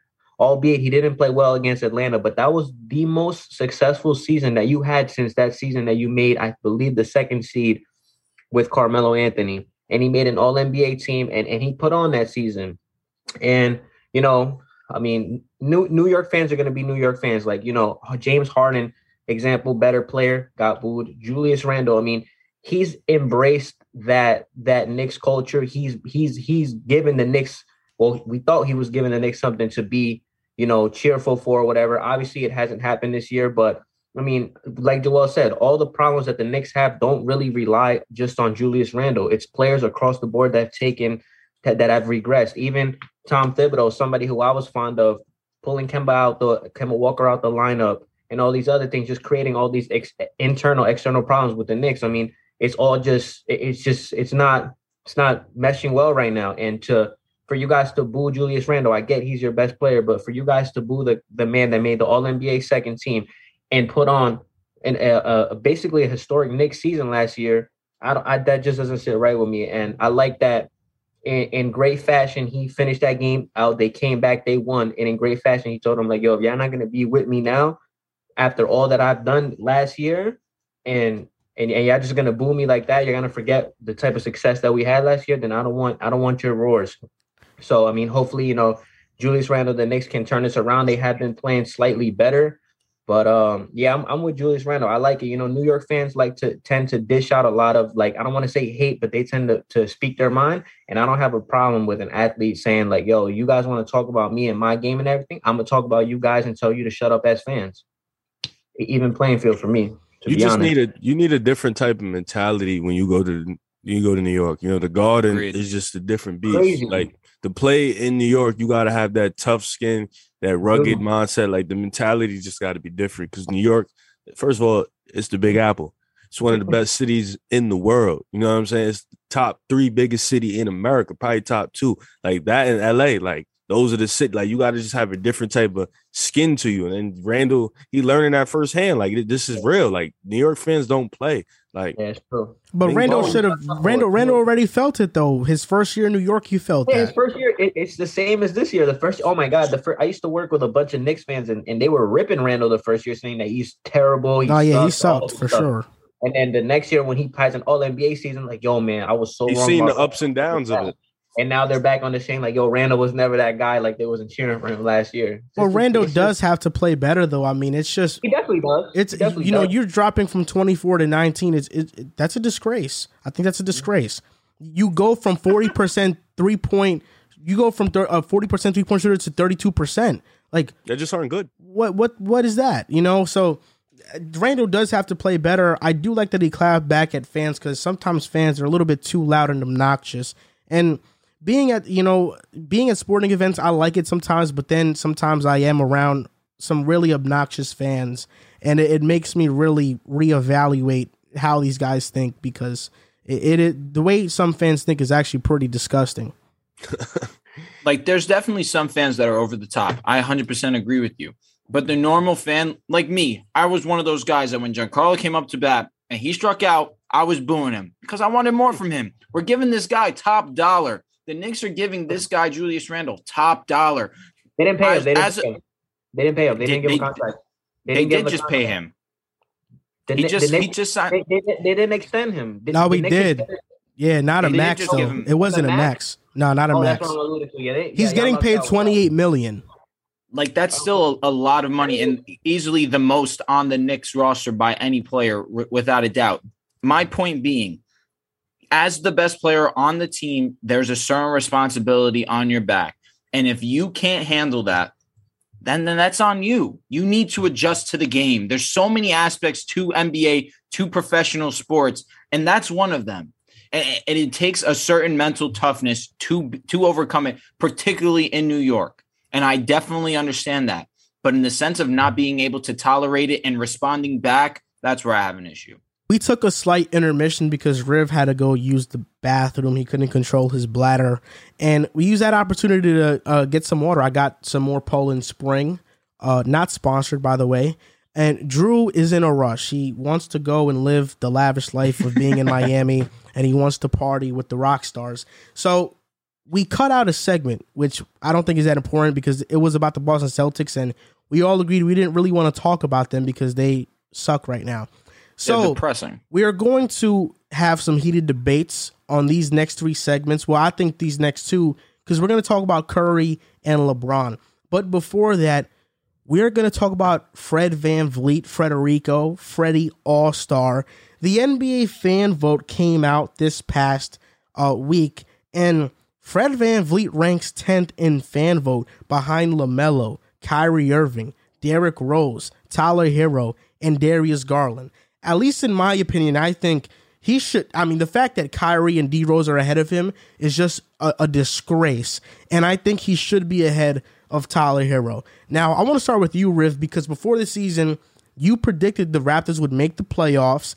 And so far, so good. They're the 7th seed right now. They'd be in the play-in. Now, Riv, do you think Fred VanVleet is an all-star this season?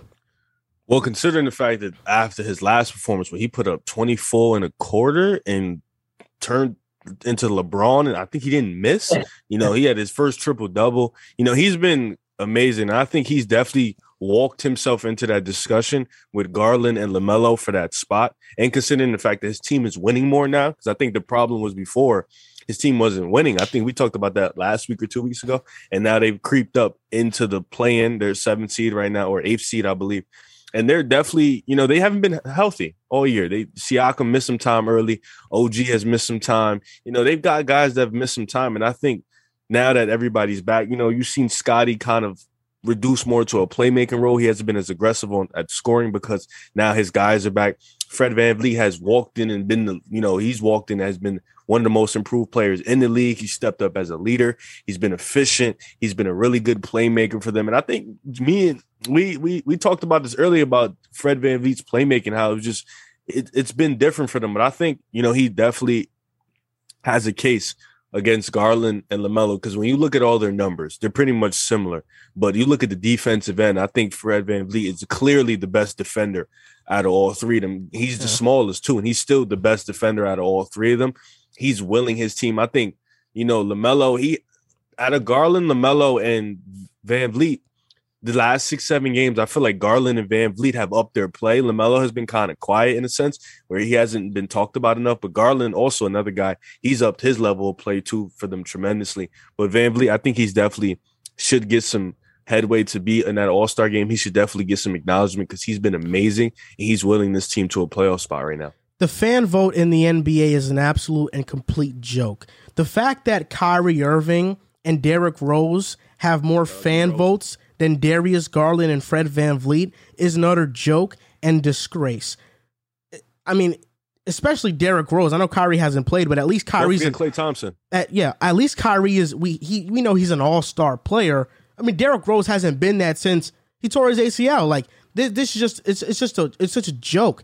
LaMelo is going to get in off a fan vote alone, but Darius Garland and Fred VanVleet have been having better seasons than LaMelo Ball this year. It's as simple as that. Fred VanVleet versus the Jazz had 37, 10, and 10, had a triple-double.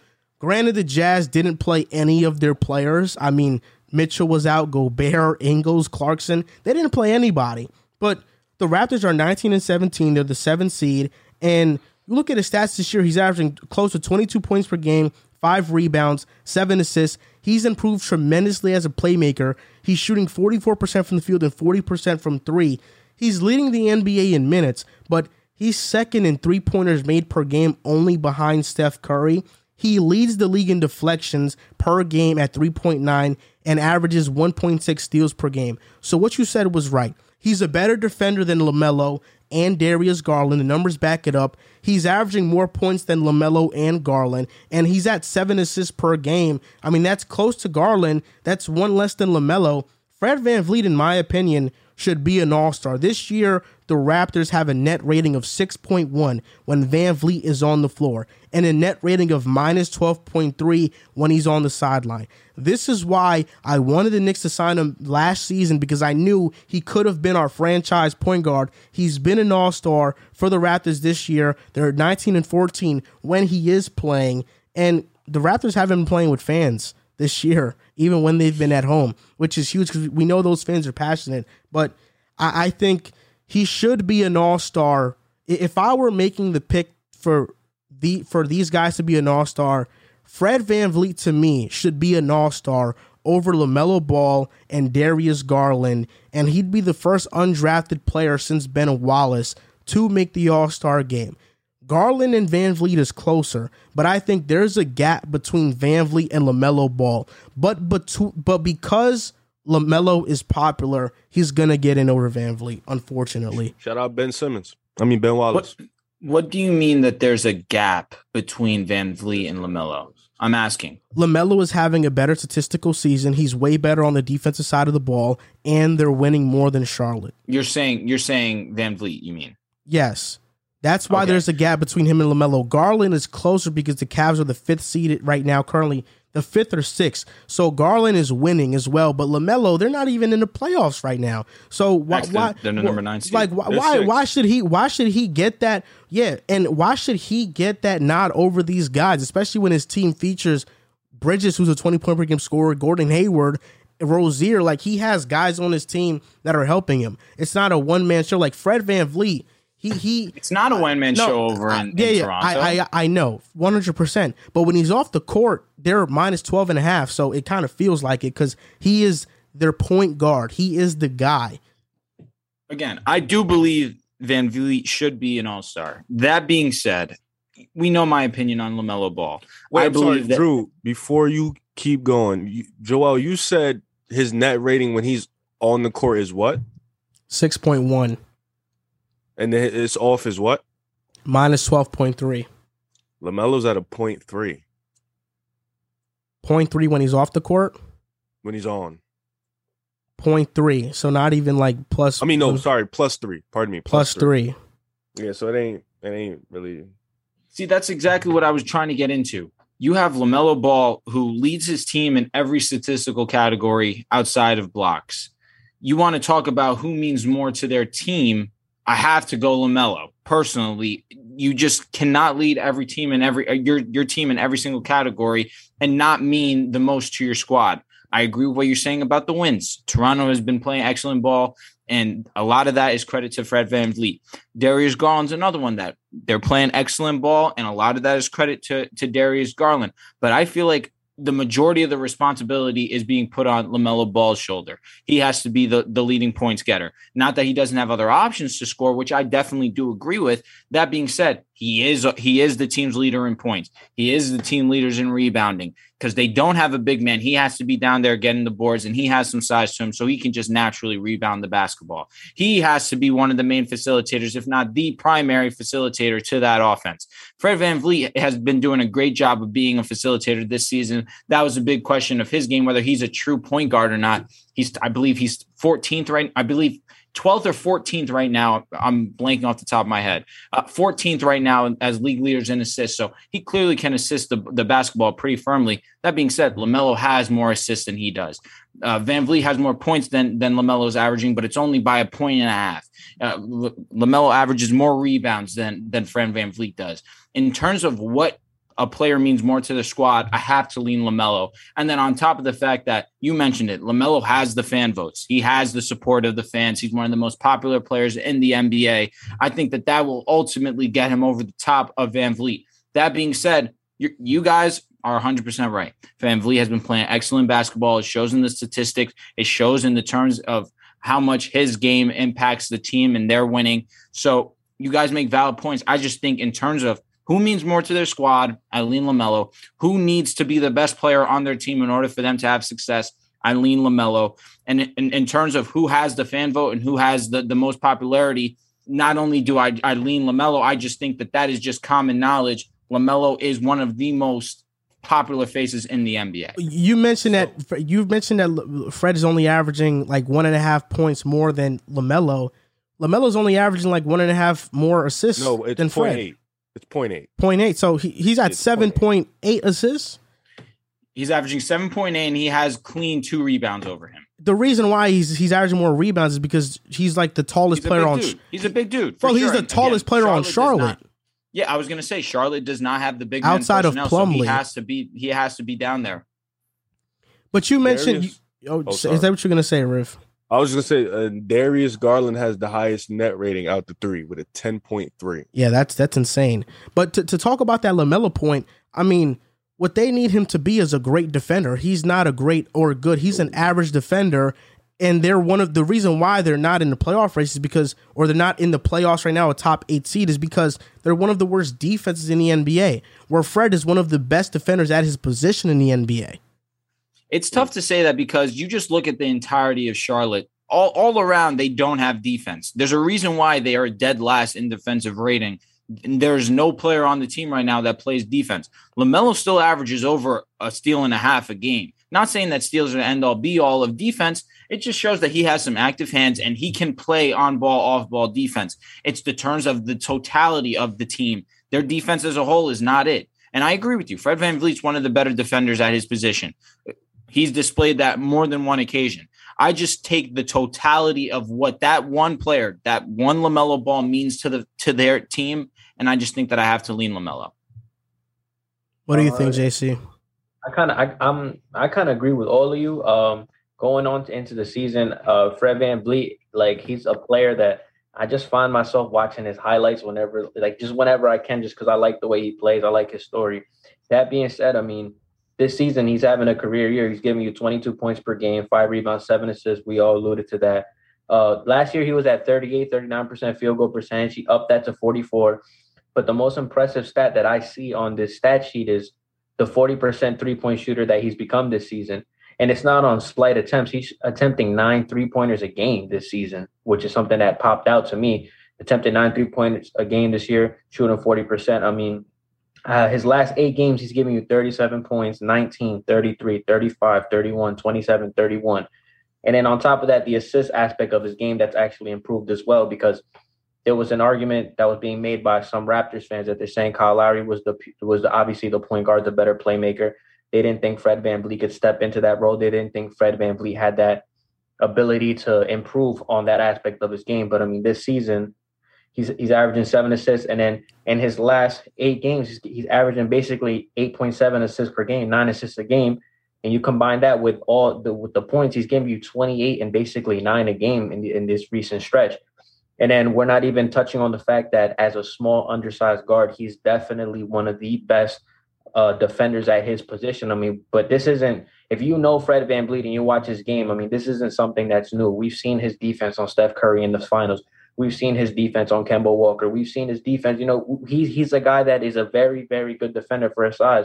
And, you know, right now he's looking like the best player on Toronto. And I 100% do think that he deserves the nod to get into the All-Star game. I mean, they're the 7th seed right now. And just what he's doing statistically, as well as on both sides of the ball at that size, improving that in his scoring and his 3-point percentage, which before this season, he's never had a season where he's even cracked over, I think, 37, 38%. The fact that he's taking almost 10 attempts a game and shooting 40.5%, you can round it up to 41. It's really like it popped out to me on the stat sheet. So, yes, I'm a firm believer that Fred VanVleet 100% should get in the All-Star game. I think that, I mean, he's one of the most underrated players that I like to watch. And any chance I get to see him play, you know, I would like to see him as an All-Star. I feel like he's earned it this year. Do you guys think that the Raptors are going to end up making the playoffs? Absolutely. For me, yeah, I'm sticking with them. I felt like when the season started, they were good enough. Their starting five was good enough to really make a push, and I feel like they had a good enough team. I trust Nick Nurse. They just had to stay healthy, so I'm staying on that path. They will make the playoffs. Yeah, it's going to be close. You got the Hornets at 8, Wizards at 9, who I don't believe in. And you have Knicks and Celtics, Hawks down the stretch. I can't personally. The fact that the Hawks are 12th right now, Celtics are 11th. I don't think that the Celtics are going to be anything relevant in terms of the grand scheme of things, but I can't count them out to be a play-in team. I can't count the Hawks out to be a play-in team. For me, it's a wait and see. I think that the top 6, I firmly believe, are going to be playoff teams: Cavs, 76ers, Heat, Bucks, Nets, Bulls. Those are locks for me personally. But then you really look at from 7 to 12. These are really teams that can compete for the play-in. So I'm going to say to be determined, because I can't count out the Hawks. I can't count out the Celtics. Pick a side, man. I think you know what? I deserve that. It's early in the season, though. Like, we still haven't hit the All-Star break. It's hard to say. Do they have a chance at being in the play-in? 100%. No doubt. They're playing really great ball. The fact that Siakam's back, that definitely elevates their team too. We mentioned all the great that Van Vliet does. We can't forget about what Siakam brings, averaging over 20 plus a game, averaging over 8 rebounds a game. He is a key part to this team and their success, and it is not a coincidence that he's back in the lineup and Federico and him are having a great connection together. So I'm gonna stay on the to be determined, but I will have an answer very soon.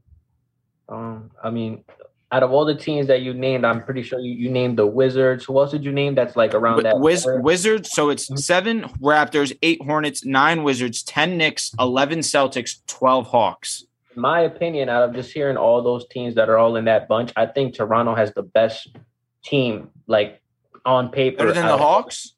Yes, I do. I actually really do. And the Hawks have just been so banged up. Now, if they get Ben Simmons and everything, then I'll have a change in mind. But I mean, the Raptors, I mean, the play of Scotty Barnes, Pascal Siakam, they're not even doing this. The OG Anunoby, facts. Like if you look at this team, Riv was right. I mean, in his preview for the Raptors, I mean, this team from top to bottom is well coached, and then they have the players that are just really, really good players. This is a really good team. I would bookmark them in to make the playoffs. I think they're a lock for the play-in. That's 100%. The play-in, I can guarantee they'll get in. In terms of the actual playoffs itself, that's where I find it tough. I think the Celtics are going to miss the playoffs. The play-in as well? Yes. Probably not, but they'll miss the playoffs. I feel like you get in the play-in, but you don't get the playoffs. It's like the play-in is you know what I'm saying? Like, play-in gives you a chance, though. Boston might miss it. That's crazy. When the last time we was able to say that?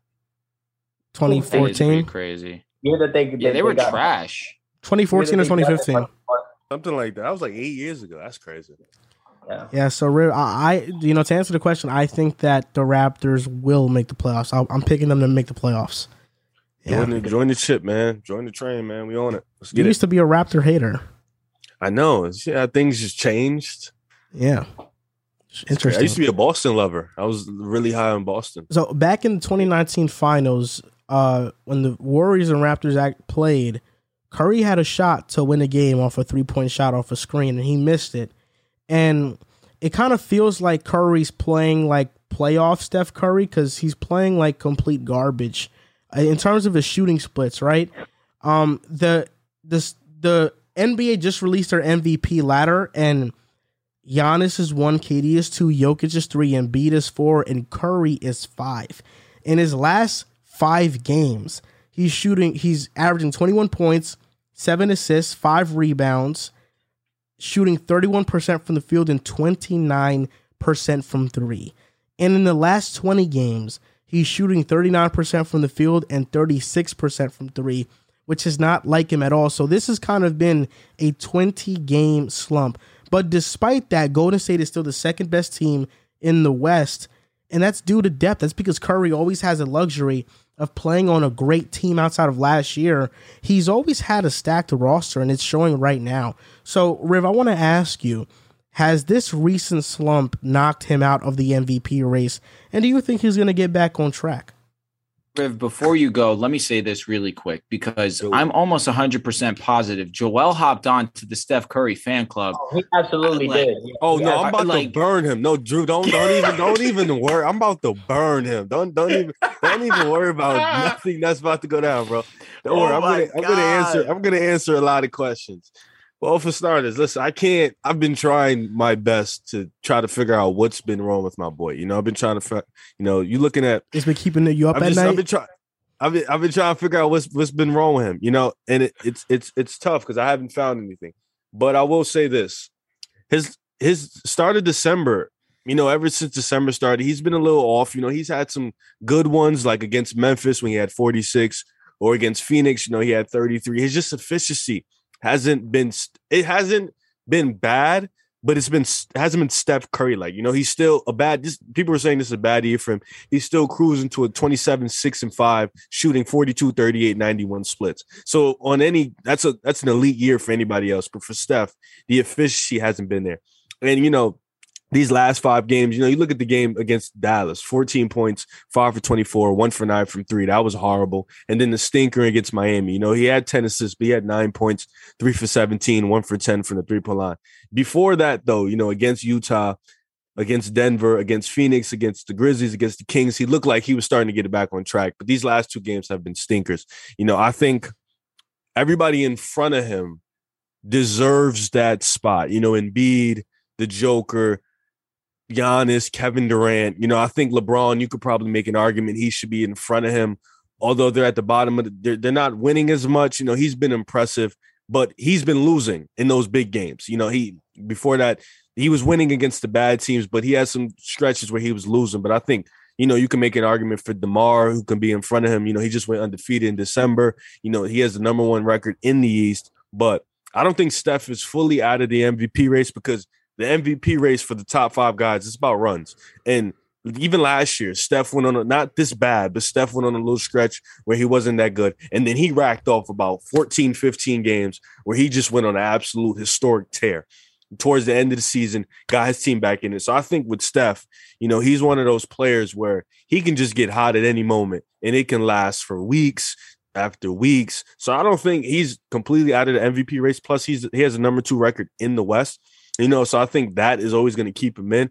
But this guy, Joel, this guy up here, he was so quick to say, "Oh, Steph's played bad." He talking about this is playoff Steph. That shot you're talking about, Steph averaged 30 in that series. Yeah, 30 points. Doesn't matter. No, irrelevant. It matters because no. It matters because when you bring up LeBron and his efficiency stinked in 2015, you still say he averaged 36, 35. So I can say that. And plus, let's not act like Steph is this horrible playoff performer. His efficiency just is. It turns into normal people efficiency. It's not the elite Steph that we know, but he's still one of the best players in the league. You look at his advanced numbers, he's still one of the most impactful players in the NBA. He didn't play and they lost to the Pelicans. So he's still very important. I just think right now you have to drop him a few spots in the MVP race because he's had a few stinkers, granted, and they still won those games. Their depth is extremely huge. They have a lot of players, but Steph can still get in. He just needs to rack off his incredible performances like he always do. Now, 2022 has started, and it has not been kind to your boy Steph Curry. Unfortunately, Steph Curry from the field in the month of January since 2022 has started, shooting 27.1% from the field, from 3, 25.8%. And he's averaging 17 points, 8 rebounds, 6 assists. You'll take that. That being said, do I think he's out of the MVP race? No. Riv said it perfectly.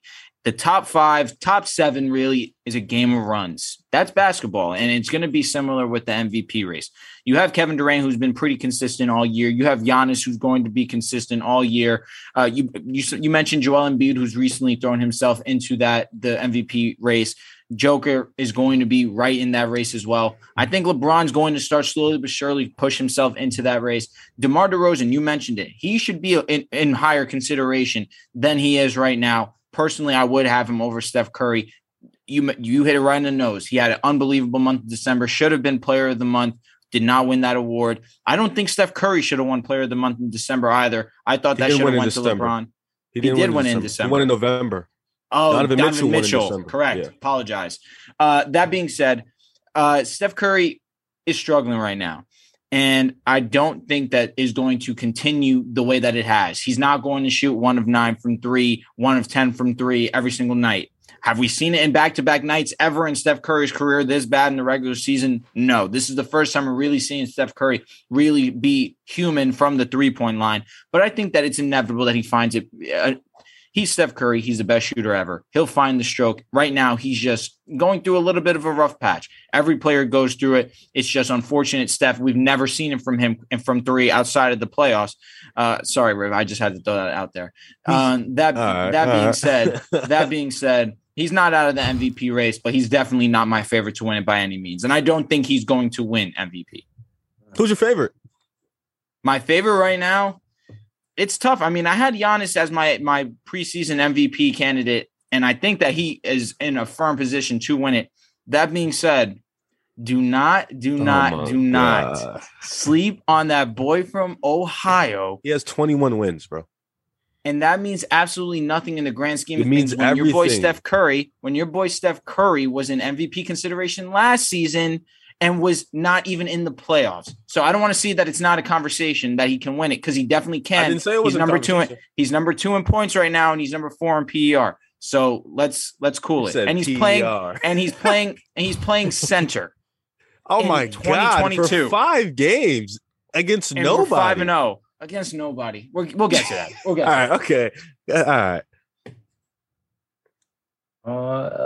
Is it my turn or is it your turn, Joel? Oh, it's your turn. I said what I had to say. All right, bet. So, Steph Curry, yes, he has kind of knocked himself out of the MVP race. So but it's not. I did like the struggles that he's having. This is not gonna stick for forever. I mean, Klay Thompson's coming back on Sunday. That's going to be an added floor spacer.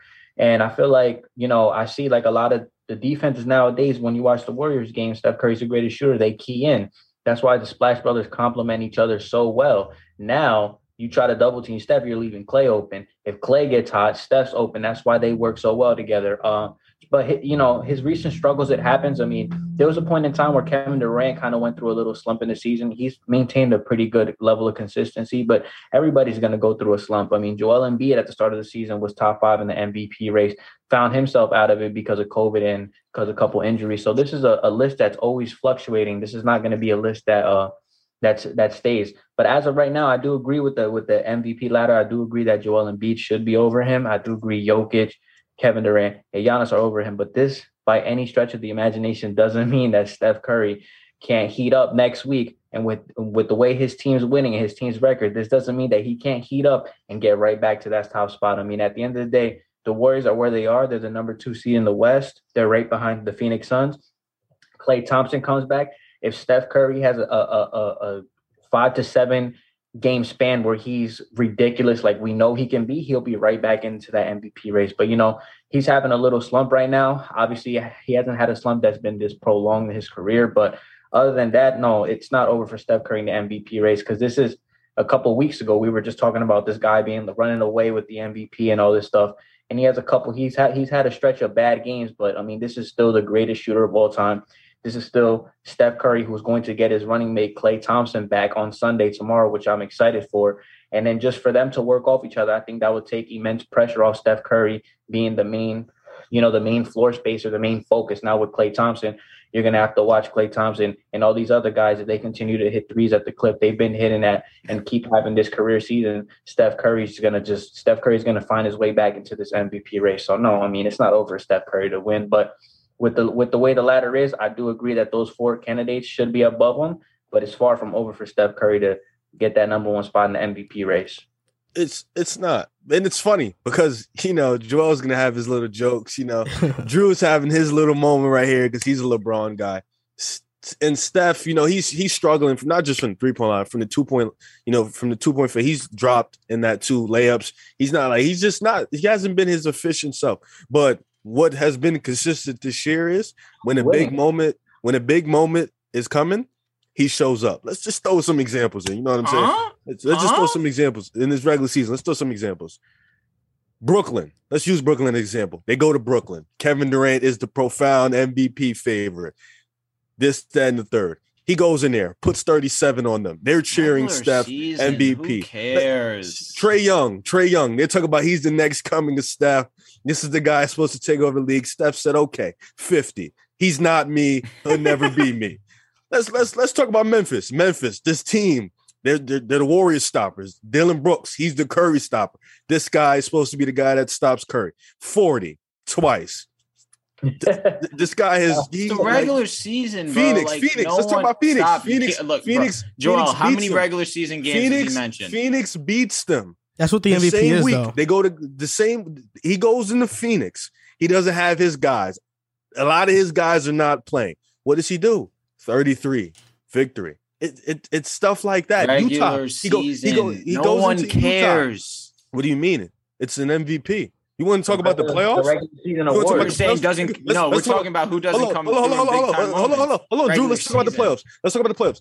Warriors up 2-1 against Portland. Steph comes back. He was hurt. Steph comes back. 17 points in overtime. W. You want to talk about moments? Okay. Down 3-1 against Oklahoma City Thunder. Granted, Clay went crazy, but don't forget that boy that put up 30 points in 3 straight games. Game 5, game 6, game 7. You want to talk about moments?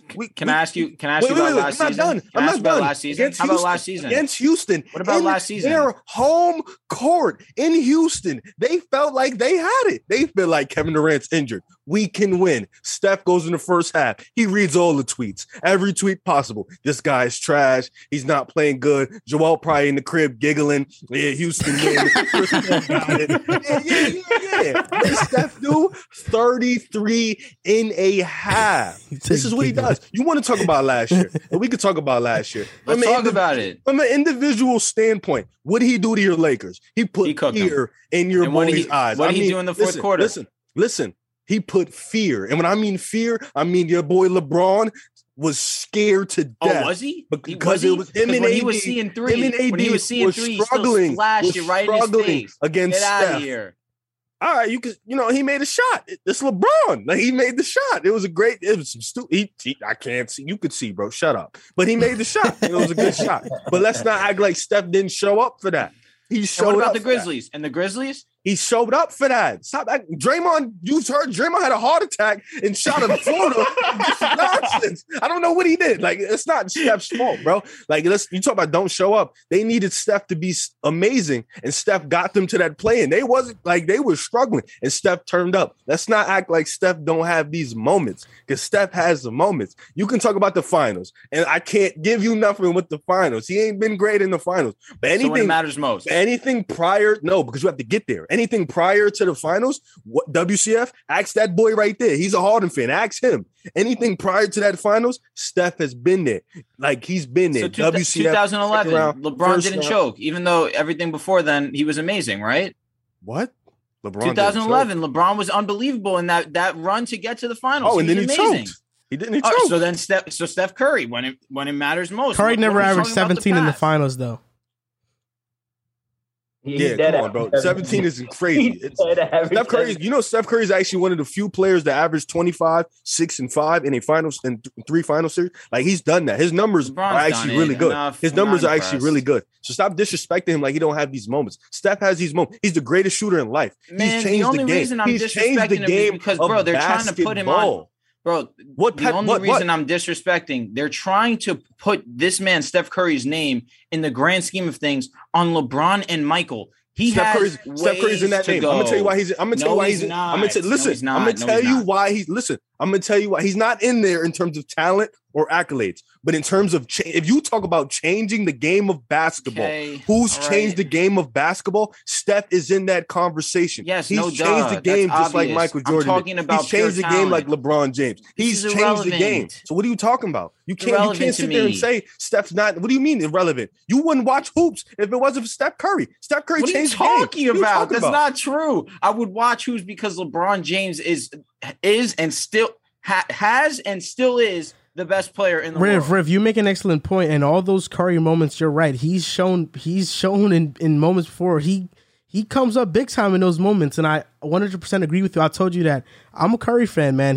I'm a fan of him. Yo, this man has mental illness. He has mental illness. Curry's one of my favorite players in the NBA. He's an electric. I think he's going to be in the MVP conversation because he's going to have a run this season that's going to make everybody open their eyes to who Steph Curry really is. And Drew, right now you're doubting him. Drew, right now you're. No, I was just stating earlier. I was just stating facts. I was just stating the facts of what is and what isn't. And the numbers I laid out, that's the facts of what happens. But do I believe in Steph Curry? 100%. He's the babyface assassin. He's the babyface assassin. Drew's scared. What am I scared of? What am I scared of? Clay come back tomorrow. It's really going to get frightening for you. Oh, my goodness. I can't believe. Oh, God. Clay coming back is so whack. Drew, you actually. The only thing you're hoping for is Avery Bradley. That's what you're hoping for. That's the type of things you're excited about. Malik Monk, Avery Bradley, those type of guys. THT, him being good for a day, those type of performances. You're excited about that. He's been balling lately. I don't want to hear that. Yeah, I know. You played Portland with Tony Snell. Anybody cooks Tony Snell. I know. That was December 31st. There's been games since. Okay, bro? Oh, okay. Yeah. Atlanta. Everybody. So, Drew, you mentioned something interesting right there. You made a comment that LeBron still is the best player in the NBA. Is that what you believe? I firmly do believe that. Why? What am I supposed to say that really is going to deter me from believing that? LeBron has the highest effective field goal percentage outside of all big men. Name it. He has a higher effective field goal. Is that percentage. higher than Giannis too, or Giannis is a big man? Yes, higher than Giannis, higher than KD, higher than Zach LaVine. Zach LaVine's actually second among those guys, where he's shooting 58, LeBron's shooting 59. And shout out to LaVine, my opinion, and that's tragic. And I'm praying that he makes a speedy recovery. No, he's been hurt for 15 games, bro. LaVine's been out that long? No, I thought he had COVID. He's been hurt. He hasn't been out. He's just been playing hurt. Yeah, he's still this nasty. Yeah. Okay, God bless him. That being said, we talk about LeBron and him and his effectiveness on the field. Now, I had to crunch some numbers because nobody's going to calculate the numbers while he's at the center position, because against Memphis, we had Dwight Howard play center for us. And firmly, now that I can understand hindsight, and hindsight gives me the most crystal clear vision, I believe that he should have played center that game too, because why not? I'm looking at these numbers, and in these 5 games that LeBron has played the center position for us, he has a field goal percentage of 53.3%. He is shooting 38% from 3. He has 8.8 rebounds a game, 6.5 assists, and averaging 32.8 points per game. Right now, LeBron is averaging 28.7 points per game. That is the second highest in the NBA. He has a PER of 24.34. That is 4th highest in the NBA. And now we're asking a 37-year-old man in year 19 to not just transition to the center position, but 2 years ago, we had him transition to the point guard position. What did he do? He averaged 10 assists a game, led the league in assists. Now we're in 2022, and now we're asking LeBron to play the center position for us. And he is playing it at 35% of the time. LeBron is our center. And LeBron right now, in terms of points per post up, he's averaging 1.18 points per post up. In possessions as the roll man, he's averaging 1.48 points per roll. LeBron is one of the most versatile offensive players. And it really upsets me in the sense where he never gets mentioned in best scorers. But name a more versatile ball player on offense than LeBron James. Versatile offensive player. I'm not talking about scoring. I'm talking about versatility on the offensive side of the ball. He can play make as great as any player in NBA history. People like to criticize his free throw percentage. His free throw percentage is up to 78% this year. Last year, he shot just under, I think it was 68 to 69% from the free throw line. Regardless of what you want to say on 78%, that is a huge stride, especially in year 19 for him to increase that number as drastically as he has. The Lakers, as River has mentioned time in, time out, are not good, right? Talent-wise, roster-wise, we're not that good. We've been playing no one. But regardless of that fact, LeBron has still willed us on his back. He mentioned earlier, and as he was given praise, LeBron is the oldest player in NBA history to have 25 points per game in 10 straight games at that age. He surpassed Rivers GOAT, Michael Jordan, as the oldest player, who did it at 34 years old. This is 3 years removed from that. And LeBron's not only doing that at an efficient level, he is doing it at a different position than what he has in his entire career. Prior to this year, he had only played the center position 1% of the time in his entire career. So the fact that he's able to do this at this point in time, you still look at Kevin Durant, how efficient he is offensively. Does he provide you the defense that LeBron does? Does he supply you with the versatility that LeBron does? Does he provide you with the playmaking that LeBron does? You look at Giannis. Giannis has a great case too, because he has the points, he has the defense. But does he supply you with that defense, with the playmaking that LeBron does? Does he supply you with that versatility of being able to play the 1 through 5? In year 19, at age 37, we're still witnessing the greatest to ever do it, and we have to sit back and marvel at it. Are you saying we're witnessing the greatest to ever do it still be the best in the game? Correct. I want you to say that. That is exactly what I said. I want you to say it now. I said it right now. In year 19, at the age 37, we're witnessing the greatest player of all time still be the best player in the NBA and in the world. LeBron is not the best player in the league right now. Who's better? And you know, this question is so it can go so many ways. You know, I think Kevin Durant, you know, being as how deadly he's been, you know, you talking about LeBron, but Kevin Durant in these last 8-9 games has been just as amazing. You look at Giannis, his two-way play, him being one of the best two-way players in the league, his dominance on offense and defense, it's incredible. You know, I'm looking at those three guys. You looking at the Joker this year. You know, the best player in the league is such a, like, this year, I feel like it can go in multiple different directions, but I'm going to just stick with these three guys because obviously Steph had his stinkers, so I can't throw him in right now. So I'm going to stick with Kevin Durant versus Giannis versus LeBron James. I'm going to stick with these three guys right here. We're going to talk about these three guys. Kevin Durant has consistently been the most dominant scorer in the league this year. We can agree on that. He's been that guy. I don't know about that. LeBron has the most 30-point games this season over every other player in the NBA. I'm talking about from an efficiency standpoint. Fair enough. You got it there. Even though LeBron's been very efficient, but that's a good point. 2-pointer from the 3-pointer. Like, you talk about 78%. Kevin Durant has never been 78% in his life. Fair enough. In his life. You know, I'm looking at the fact that he's been a number 2 or a number 1 seed all season. He's been constantly winning, no matter what his number 2 guy is doing, whether he's struggling, whether he's doing his thing, whether who's playing. Kevin Durant just won with a bunch of rookies like 3 weeks ago. So Kevin Durant has been, and I'm looking at Giannis, and I'm looking at his department. That team has been hit with COVID. That team, the guys have been in and out of the lineup, but he's still been dominant on defense, offense. And of course, LeBron, you're looking at LeBron, he's been, you know, offensively, this is probably one of the best LeBron we've ever seen. He's been elite from the 3-point line, but it's just hard, like, not even on no hate. And it's just hard for me to say LeBron is because I feel like all three of them have performed at around the same level, but KD and Giannis have just been winning, you know, and winning really puts you over the top. We know this, winning changes everything. Winning puts you in that category. And right now, Kevin Durant and Giannis have been winning.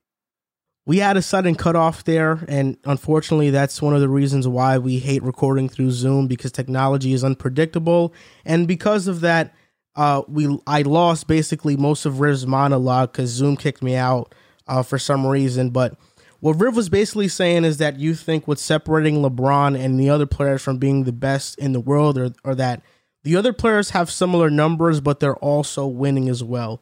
So back to the question, you don't believe LeBron is the best player in the world, Riv? No, I feel like Kevin Durant is the best player in the league right now. I've been saying that since the beginning of the season. I'm going to stand on that. I think he's played at that same level since he started, and his team has continuously been winning. And I think Giannis is the second best player in the NBA right now, but LeBron is right there at 3. I feel like they've all been at that similar level. It's just, you know, what's separating them, like I said, is winning. You know, Giannis and Kevin Durant, respectively, are at the top of their conferences. Number 2 seed and number 3 seed, I believe, for the Bucks, or 3 or 4, but they've been consistently winning. You know, LeBron and the Lakers, you know, LeBron went on a stretch where he had 30-point games and they didn't win none of them, you know, and granted, they just picked it back up, but still, he's had these moments where he's looked elite, but they haven't gotten wins. You know, with Giannis and Kevin Durant, they've been consistently winning, so that's what puts them over the top for me. Do you think LeBron's the best, JC? As I watch more games, I previously had LeBron as anywhere from the 4 to 5, but on this tear that he's been on, I mean, it's eye-opening. I don't think he's better than Kevin Durant, because a lot of Lakers fans and everybody, they like to talk about the situation that LeBron's in. Well, Kevin Durant's been in a tough situation as well. His second best player, and James Harden, has been widely inconsistent all year.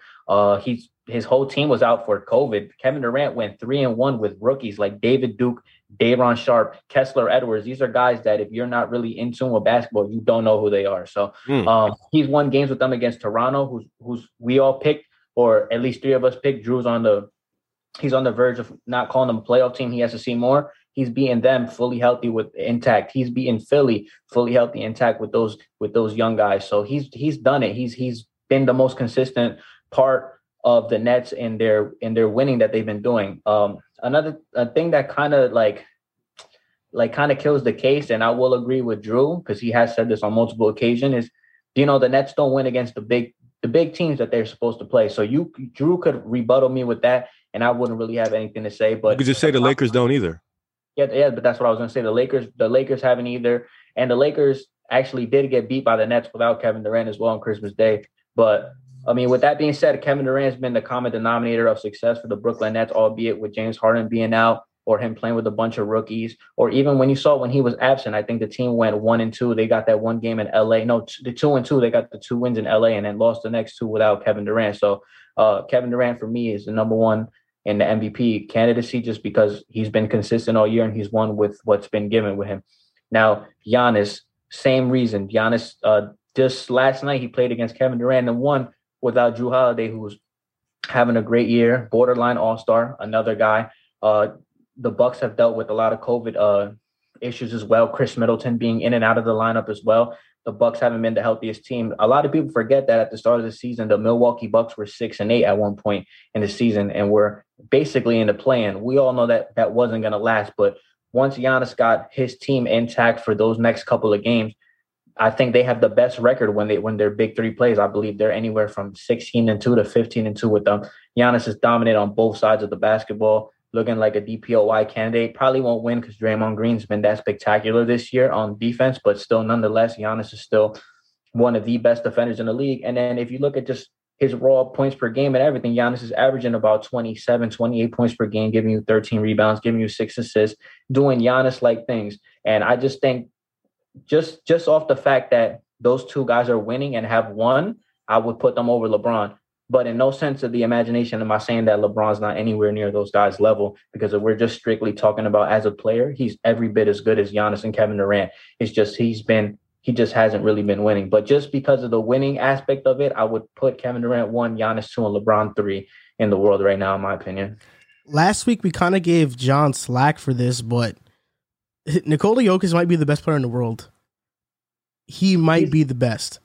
He's another one. I just off a respect factor, I'm just going to give it to LeBron, but that's an argument that was an argument that I was making with myself between Jokic and LeBron. I actually do think that's a pretty respectable debate. It's not disrespectful to compare them this year because Jokic has been phenomenal as well. I think it's just funny how the media and people like to push LeBron in this conversation, but forget that the Joker is winning with less. With role players. Yeah, there's nobody playing for them, but yet he's doing like some things with that team. Granted, they're probably breaking even they're probably one up, like probably 19 or 18, I think, at this point. But he doesn't have Jamal Murray. Michael Porter Jr. went down. He's missing a lot of his guys. Yep. And he's still not doing his thing. I mean, like, granted, LeBron's performances have been great, but we got to give there's a lot of guys in this MVP race that really deserve some credit, that they've been doing some spectacular things with their team. It's going to be tough this year because, like you said, with the Joker and LeBron, they have to win more, right? With KD and Giannis, they have to just continue the success. But what's going to happen to guys creeping in like Steph and Embiid, DeMar, like those guys trying to creep into the race, like those guys are also winning too. So it's like this MVP race is really going to determine, like, does winning really matter, or is it just about individual success and what they're doing? You got anything to say, Drew, about that? It's interesting how we are bringing in Jokic into the conversation, and I don't disagree. I think Jokic has been fantastic. Best player in the world. You criticize my Lakers because we're not winning, but we're a higher seed than the Nuggets are right now. And I'm not disagreeing with your point that the Nuggets have no one right now, because that's 100% true. But now we're starting to see the Lakers team get healthy, get their guys back from COVID. We're finally play the basketball that we know that we came into the season that we could play. And we're doing this without our second best player in Anthony Davis.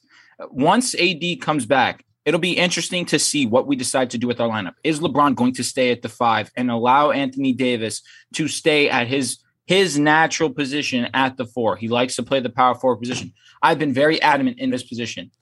I think that the Lakers need to have AD play the 5 if we want to be a championship caliber team. But given the fact that LeBron has shown this versatility of being able to play the center position, would it be out of the realm of possibility to see LeBron run at the 5 and AD run at the 4 to allow to cater to Anthony Davis and his needs on the court? We're starting to see LeBron and Russell gain a connection too. And this is all based on our guys coming together, finally getting the team chemistry that we've needed, that we've lacked, given the fact that guys have just been constantly in and out of the lineup. And in terms of regarding the best player in the world, Jokic has a good case, and that's a very fair point. What he does is second. You see his numbers, advanced analytics. When he's on the court, when he's off court, they're one of the best teams in the league. When he's on the court, when he's off the court, they're one of the worst teams in the league. But you take LeBron off the Lakers, it's a similar story. The Lakers are a lottery team without LeBron. It's that simple. So that whole case is kind of teeters for me because I know the value that LeBron holds and I know the value that Jokic holds. But the fact that LeBron's averaging more points, LeBron's averaging more assists, he doesn't have a higher PER than what Jokic has because Jokic has having one of those all-time great PER type seasons. It's one of those that's not going to remain because that's just how the NBA works. Slowly but surely, it will start to go down.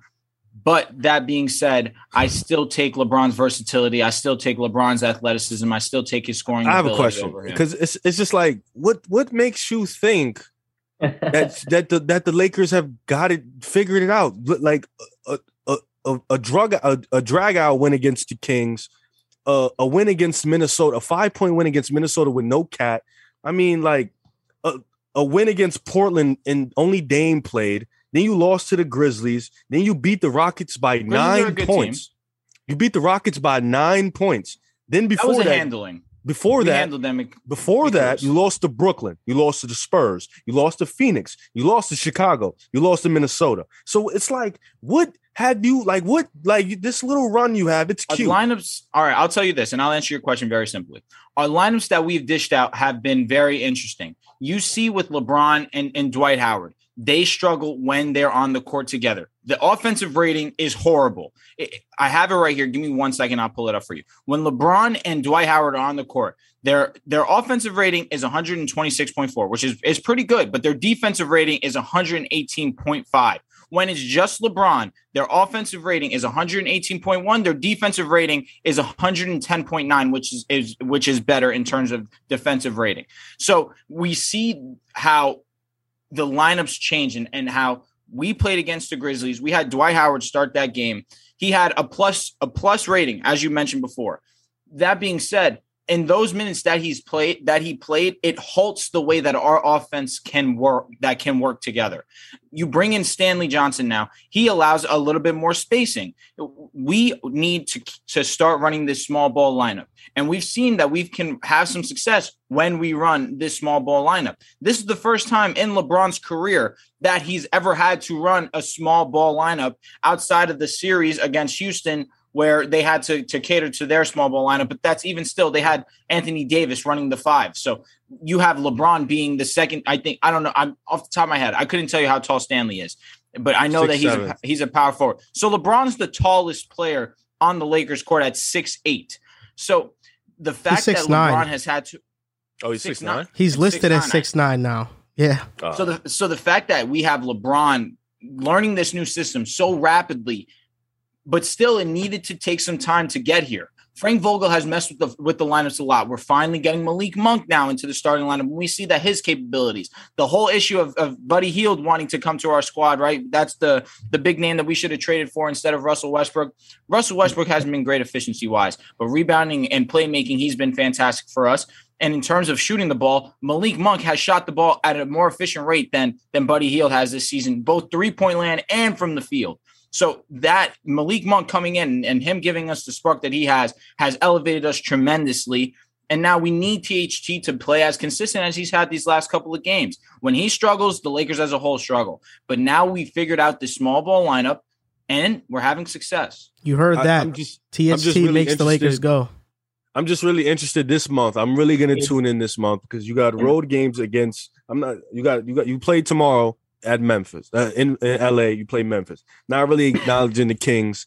You play Denver. Then you got Utah. Not acknowledging Indiana, Orlando. Then you got Miami, Brooklyn, Philly, Charlotte, Atlanta. All on the road. So I'm really going to be curious to lock in on you guys and see, because these are much better games and these are more competitive teams. So let's see if this smoke, because now you play Embiid. Now you have to play Kevin Durant. Hopefully Bam Adebayo's back. Now you have to play him. So let's see what this small ball lineup is looking like. Then you got the Joker. So I want to see LeBron at the 5. Show me something. Play him at the 5 against the Joker. Let's see what happens. I really want to see it. Let's see if that works. Go ahead. I'm looking forward to it. And then Embiid. Play him at the he's 250, right? Go ahead, throw him against Embiid. Let's see if it happens. So I'm really interested to see what this looks like, honestly.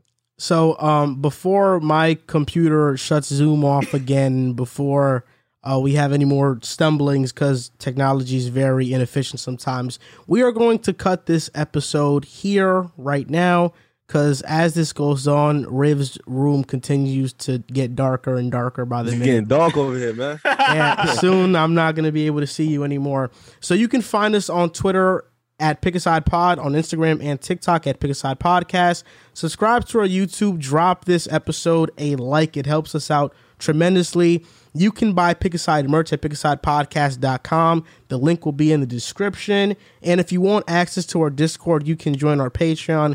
We are mostly always active, so we're always talking with you guys. So thank you for listening to episode 144 of the Pick a Side Podcast. We greatly appreciate it, and we'll see you next time.